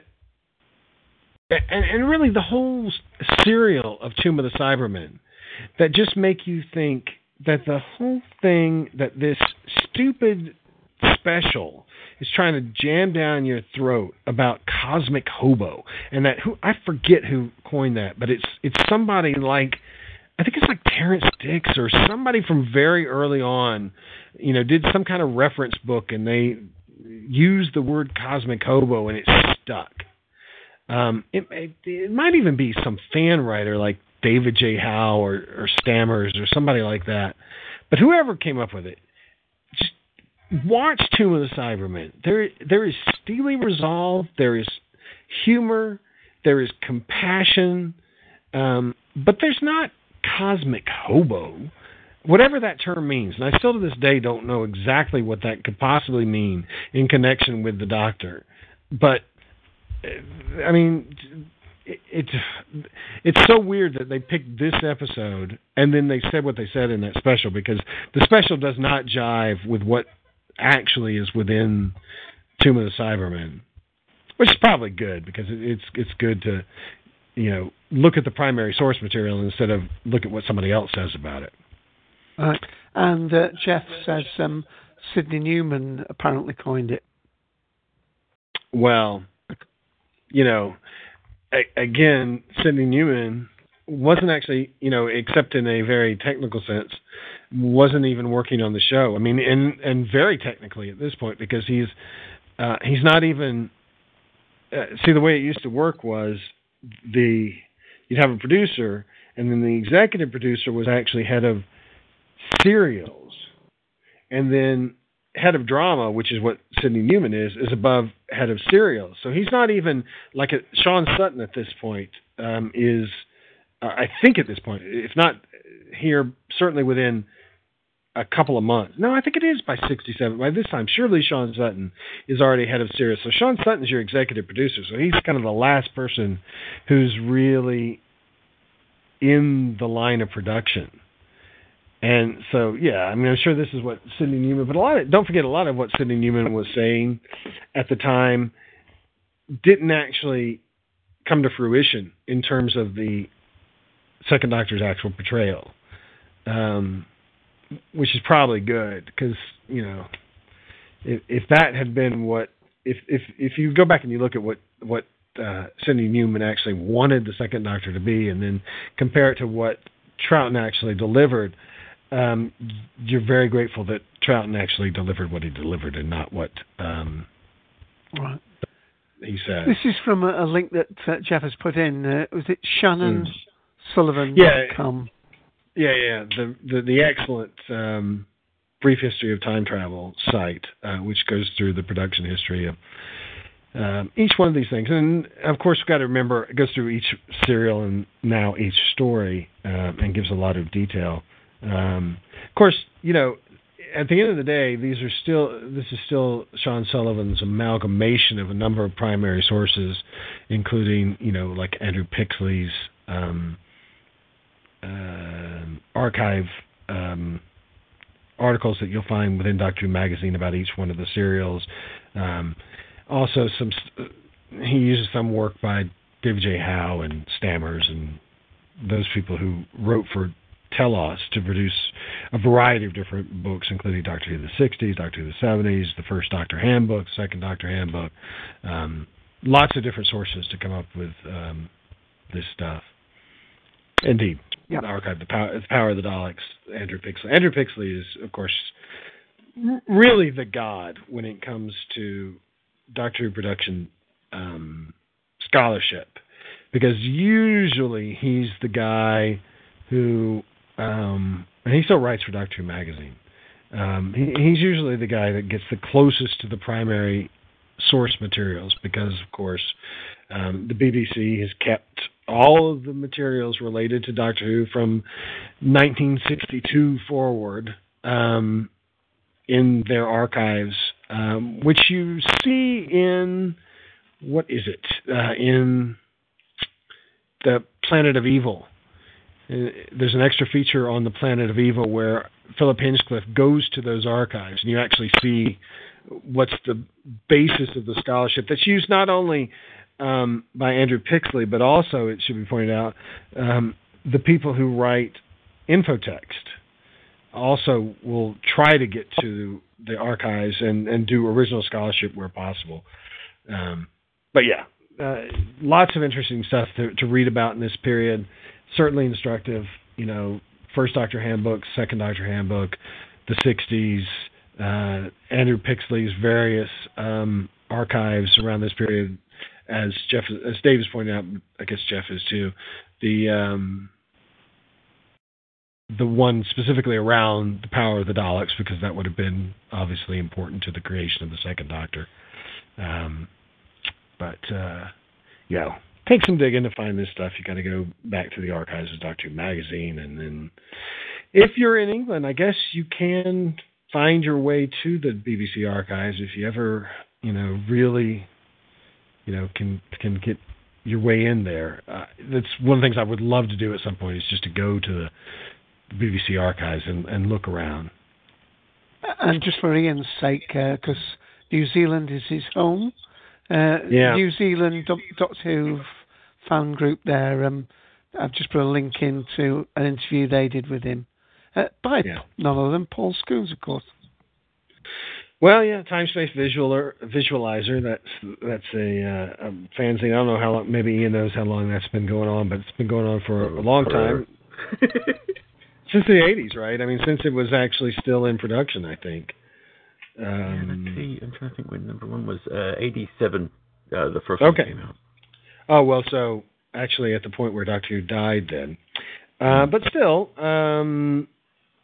it's been around for a long time. They do a lot of great stuff. They're the ones that have got, especially if you want to know anything about Doctor Who in the 90s, that sort of nebulous period where Doctor Who wasn't really on TV too much. You can find a lot of interesting things there. And, of course, relevant to this current run of specials, in which you see Moffat heaping praise upon the 1960s, the Time Space Visualizer managed to get an unvarnished sort of look into Stephen Moffat's mind one night, apparently when he was drunk, along with some other writers, I think including Shearman maybe and Cornell, in the mid-90s. And he just, Moffat, that is, takes a direct dump on Doctor Who of the 1960s. So I find it amusing in these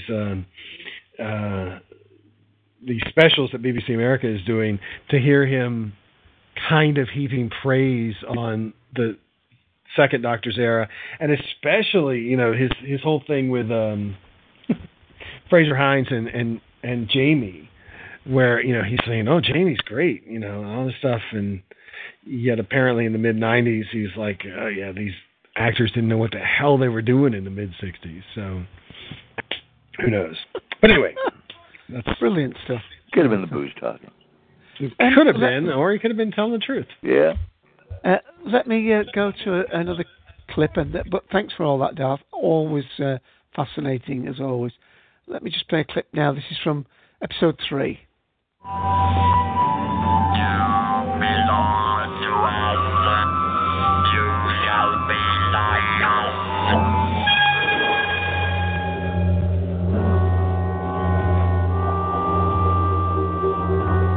How did you know that we would come to release you?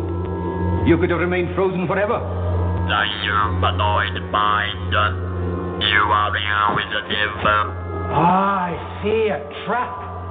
A very special sort of trap, too. What do you mean, special trap? Well, don't you see? They only wanted superior intellect. That's why they made the trap so complicated. We knew that somebody like you would come to our planet someday. Yes. And we've done exactly as you calculated, haven't we? Now you belong to us. And to new listeners of it, that's one of the voices of the Cybermen, Peter Hawkins, doing that rendition. I want to play another clip before Ian comes on, because I think this is the clip that I falsely assumed was the one that Darth was going to talk about, but I think it's one of Ian's favourite clips. So we'll go to you, Ian, after this clip. If you are 450 years old, you need a great deal of sleep. Well, that's very considerate of you, Victoria, but between you and me, I'm really quite lively, actually, all things being considered. Are you happy with us, Victoria? Yes, I am. At least, I would be if my father were here. Yes, I know. I wonder what he would have thought if he could see me now. You miss him very much, don't you? It's only when I close my eyes. I can still see him standing there before those horrible Dalek creatures came to the house. He was a very kind man. I shall never forget him. Never. No, of course you won't. But, the memory of him won't always be a sad one. I think it will. You can't understand being so ancient. Eh? I mean old. Oh. You probably can't remember your family. Oh, yes, I can when I want to. And that's the point, really. I have to really want to bring them back in front of my eyes. The rest of the time, they sleep in my mind, and I forget. And so will you. Oh, yes, you will. You'll find there's so much else to think about, to remember. Our lives are different to anybody else's. That's the exciting thing. Nobody in the universe can do what we're doing. Ian? Yes, I am here. I mean, I do love that clip. I'm not that familiar with the Second Doctor, which is a shame. With there not being that much of him to watch. But that particular piece, I don't know, there's just something really quite nice that I think a lot of doctors don't do. Is this kind of checking with the companion, seeing if everything's okay. They tend to kind of, they just kind of, oh, come with me, it's going to be fun, and off they go. But there's just this little sit down he does with her, and I don't know, it's really quite cool. We just kind of stop all this stuff for the moment in the episode, and that clip more than any other make me want to see everything that he did in Doctor Who. I want to see all of his Doctor because of that. The delivery and everything, and even the interplay, which he says, well, you're really ancient. Just gives me a giggle. I'm not going to go too long about the episode in particular because, like I said, we've done our commentary, and we'll be releasing the second part, which contains our wrap-up, where we kind of dissect the episode a bit and talk about what we think works and what doesn't. But very briefly, in case you don't want to wade through all of that, I mentioned me briefly. It's a lot better than I had remembered when it first came out on VHS, and we watched it as part of the Wellington branch of the NZDWFC, who produced TSV, which is I think you put a link in. Yes, Dave put a link in the chat for the NZDWFC.tetrap.com, and you'll actually find most of the time-space visualizers have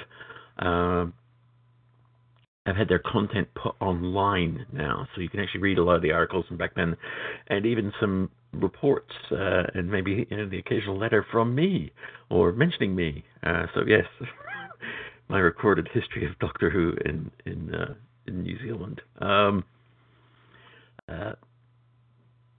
But yeah, it's. I mean, I'd watched it back then and kind of thought, I guess, at the time being youngish, that it was kind of a bit on the boring side, and it's black and white, and there were only a couple of things I was willing to watch in black and white back then. Usually Sunday sci-fi movies, which you just couldn't get away from. But now, having watched it, I watched it, I think about 2 or 3 years ago with Liam, because it was at the time where he was really kind of interested in Doctor Who, and he did, and so it was the opportune moment for me to show him some things, and he was bored by this episode, I'll have to say. And for John, I can understand why. There's not a lot to understand, but now for me, it's just a lot better. I kind of understand it a lot better, and there's things I kind of watch for, and I think it looks quite good. Even the part of them landing on the planet, arriving on the planet. I guess black and white does a lot of good things for quarries. You can kind of use your imagination as to what color are the rocks and sand, rather than seeing them in color and realizing it's just gray. And it's it all looks really quite good. I mean, there's the kind of silly special effects that at the time weren't. Dave, I'm sure, was frightened by by most of them. Well, even that, the effect with the cyber controller releasing the guy. I mean, that was pulled off pretty well. Yeah, I mean, some of the effects are done really well, and for their time. I mean, got to realize that we've had some of these things cleaned up and everything, and I guess you got away with a lot of stuff because of the quality of televisions, etc. When stuff was broadcast, you don't notice some of these things, but once we have these high definition TVs and things get cleaned up and edited, a lot of things become a lot more obvious. But I think it's a great story. It's a lot of fun. Doesn't bear as everyone said, kind of thinking about what the hell Cybermen were going on. Let's lock ourselves in here and wait for somebody to show up and let us out. Maybe. On the off chance. But I do like the idea that the Cybermen had kind of disappeared, kind of like we got with the Daleks and the new series that, they hadn't been heard from in such a long time, and,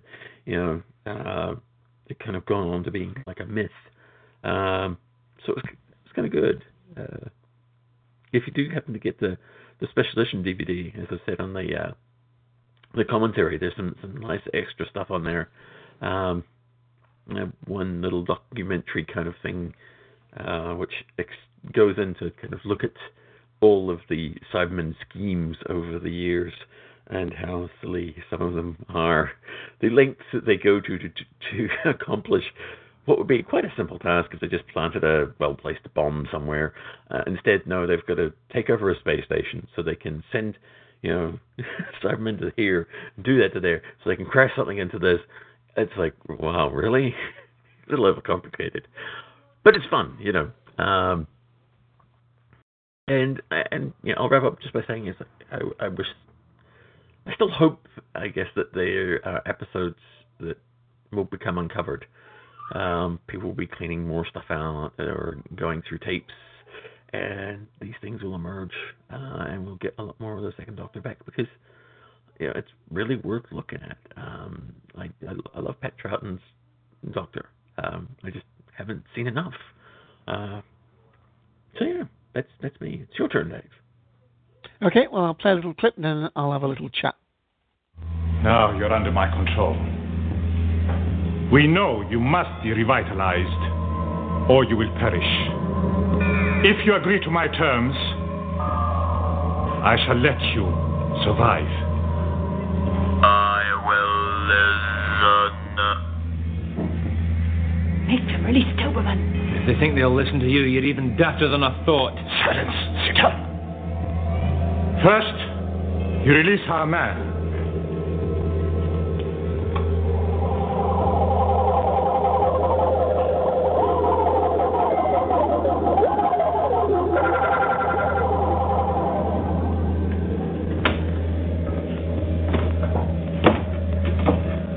Doberman, it is good that you are back. Watch them. Doctor, he seems... Yes, Jimmy, yes. Stay where you are. Now, do you agree to accept our plan? Plan? The conquest of the Earth. What? You must be serious. Your answer. We accept. We will give you some of our power devices. Good. I knew an understanding could be reached. I shall let you be revitalized. To survive, it must be now. As Ian said, I won't talk for a great deal of time, but I thought it holds up amazingly well. I'm not too sure that all the acting is brilliant, but of course, if somebody slightly fell off the stairs or somebody broke one of the levers, they just carried on with the thing. They didn't have that many takes. I quite like right at the beginning. I mean, there was the multi-cultural team, but I thought it was good when the Doctor, Jamie and Victoria were approaching, and as soon as they hear, oh, they're English. Oh, they must be good chaps. Oh, they're English. We don't need to hold our guns on them any longer. And of course, there's a few little surprises here, isn't there? With the Doctor giving his age at 450, which we seem to get jumped about at various stages. And then, of course, perhaps the one for more modern watchers of Doctor Who, the ironic thing where he's accused of being an archaeologist. And we know from the 11th Doctor what his thoughts are of River Song and her profession. So I thought that was quite amusing in hindsight. But of course, you do try and watch these as they done. I mean, until David Tennant came along, Patrick Troughton was my firm favourite. Now, I haven't actually seen this BBC America documentary. Maybe I will get to see it, but for now, I was quite surprised when Darth said that they'd been quite limited, and there'd obviously been some sort of cooking the books, as it were, in terms of what might be coming up as a recurring monster in the future. Won't say any spoilers, but I mean, I did like Polly as a companion. Obviously, Zoe was my favourite one, but Polly, and of course Ben, because it was not always nice to have male companions. Here we see the Doctor. We have his nervous energy. We have that idea that people underestimate him. We have quite a lot of him sort of sneaking up, where he goes on. He plays his hand quite close to his chest and tries to see what other people are doing. So I did, in fact, like this episode, and I did feel as though it zoomed fairly along, where some of these older episodes can indeed drag with 6 or 7 episodes. So I might have a sentence or two more just to say, but let me just play my final clip, which at least the good guy, the strong guy, gets a little bit of Toberman gets a little bit of his time to talk. There we are. That's done. Now we just have to close the main doors, and the circuit is complete. Oh, thank goodness for that. Doctor!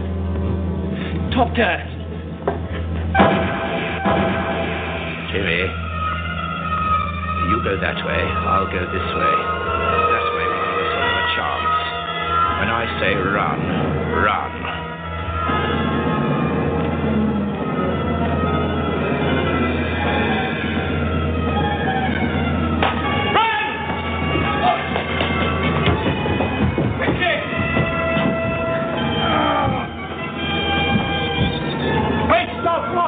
We'll get a shock. He's throwing something to insulate. I know that shoring timber over there. Hurry up! Hurry up! He's coming! No! We must keep him inside! Else all our work will be wasted. We can't hold mine. Come on! You must do! No! What's over that? We must survive. We must survive. You, Toberman, come away! Careful, you'll get killed, man! This shall never pass, Toberman. The door is closed. Yeah, they shall not pass. I was thinking the same thing. You shall not pass. One of the things is the cyber leader didn't like the way they designed him with his sort of giant brain on the skull. I thought that was a little bit funny. And since Mike's not on audio, I must give one little surprise away from the commentary where when they're breaking out the tomb, and then the bottom door opens and he says, "Oh, the cyber leader's on the toilet." It did look a little bit like that, a little bit strange. Sorry for giving you a little treat away there, Mike, but you should have stayed on audio. And but you will hear more of Mike, who helps us on that commentary. So basically, that's me done. Ian, there may be people who want to have a comeback since they've been quiet for so long, but if you want to take us round and over and out, that would be fine. Alrighty. Well, as you said, is there anybody who has anything more to say? Speak now or forever hold your pieces. Well, yes. Yes. I feel for Darth's losses and his feelings about the special with his sins of omission, but I'm viewing these specials as a treat for the non-fan, as something before an episode that's a gift to everybody. So I'm happy what they do. What I'm really enjoying most of all is the reflections of Moffat and company on how they feel about the different doctors. That's something really that can't be replicated. But, Polly should have been mentioned. Susan leaving the TARDIS, being left behind by the Doctor, should have been mentioned. But it's about a 22-minute special. They're doing it for the public. They're doing the feeling. And, the cosmic hobo thing, I never took much stock in that. I think it was just an affectation about having baggy pants. He didn't tramp along jumping on trains, but he did run into a TARDIS and get away fast. Maybe that's about it. But it occurred to me as the whole focal thing of the Cybermen's plan in the episode, okay, they have to go into hibernation. They're dying off, whatever is the reason. Whoever finds us to the strongest, we're going to conquer someone that is worthy of being a Cyberman. It has to take a mighty race to get us out of our tomb. And to them, they get, in the Cybermen's minds, the prize of being us. So that kind of goes through my mind as I'm watching it. It's like, to the strongest, goes the victory. So that I think that's maybe what's going on there. You get the booby prize for opening up the tomb. you get to be conquered. You know. But great episode. Love Pat Troughton's Doctor. Cheers. Excellent. I kind of agree. I mean, I haven't seen the special yet either, but and yeah, it's going to be lacking because they're just going to putting together something short. And I guess anything's better than nothing as far as trying to gauge the interest of new fans. You know, trying to get them into maybe, you know, looking further into a particular Doctor. You know, if they can spin a little tale and make things, you know, sound interesting to the new fans, then, you know, maybe it's worth it. You know, I mean, for us as fans, we might find that they're lacking in information or they're, you know, stretching the truth a little bit. You know, if it gets a new fan in there, then yeah, who knows? Maybe it's worth it in the end. Definitely. Right. Darth, any more to add?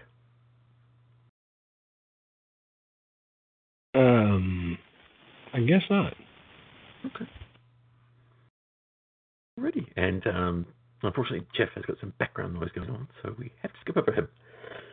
But that brings us to a close, I guess. Next week, of course, join us for episode 193. Somebody in the next room's excited. We'll be discussing, well, we'll be broaching the topic from the mind of J.R.R. Tolkien. So get your furry feet on and join us for that. Dave, anything else? No, that's it. Please give a go at some of our commentaries. You'll find all of our commentaries on Cybermen.com, and I hope you enjoy them. Yeah. All right. As I said, sometime very early next week, we'll have the second part of our 2 Minute Cybermen commentary. We broke it up into two sections. Episodes 1 and 2 are on the first section, and the second commentary covers episodes 3 and 4, which is a good thing, because we'd already done 1 and 2. All right. So, of course, also we have another treat hopefully coming out sometime this week, but we're going to keep that a little bit of a secret. Yes. Yes, we are, aren't we, Dave? Uh-huh. Yeah. Indeed. Yeah. Yeah, it's called pre-planning, yes. It means I have to ask him during the show. All right. Well, until then, it's goodbye from Mr. Dave AC. And it's goodbye from Ian, the 6th Doctor. Goodbye, everybody.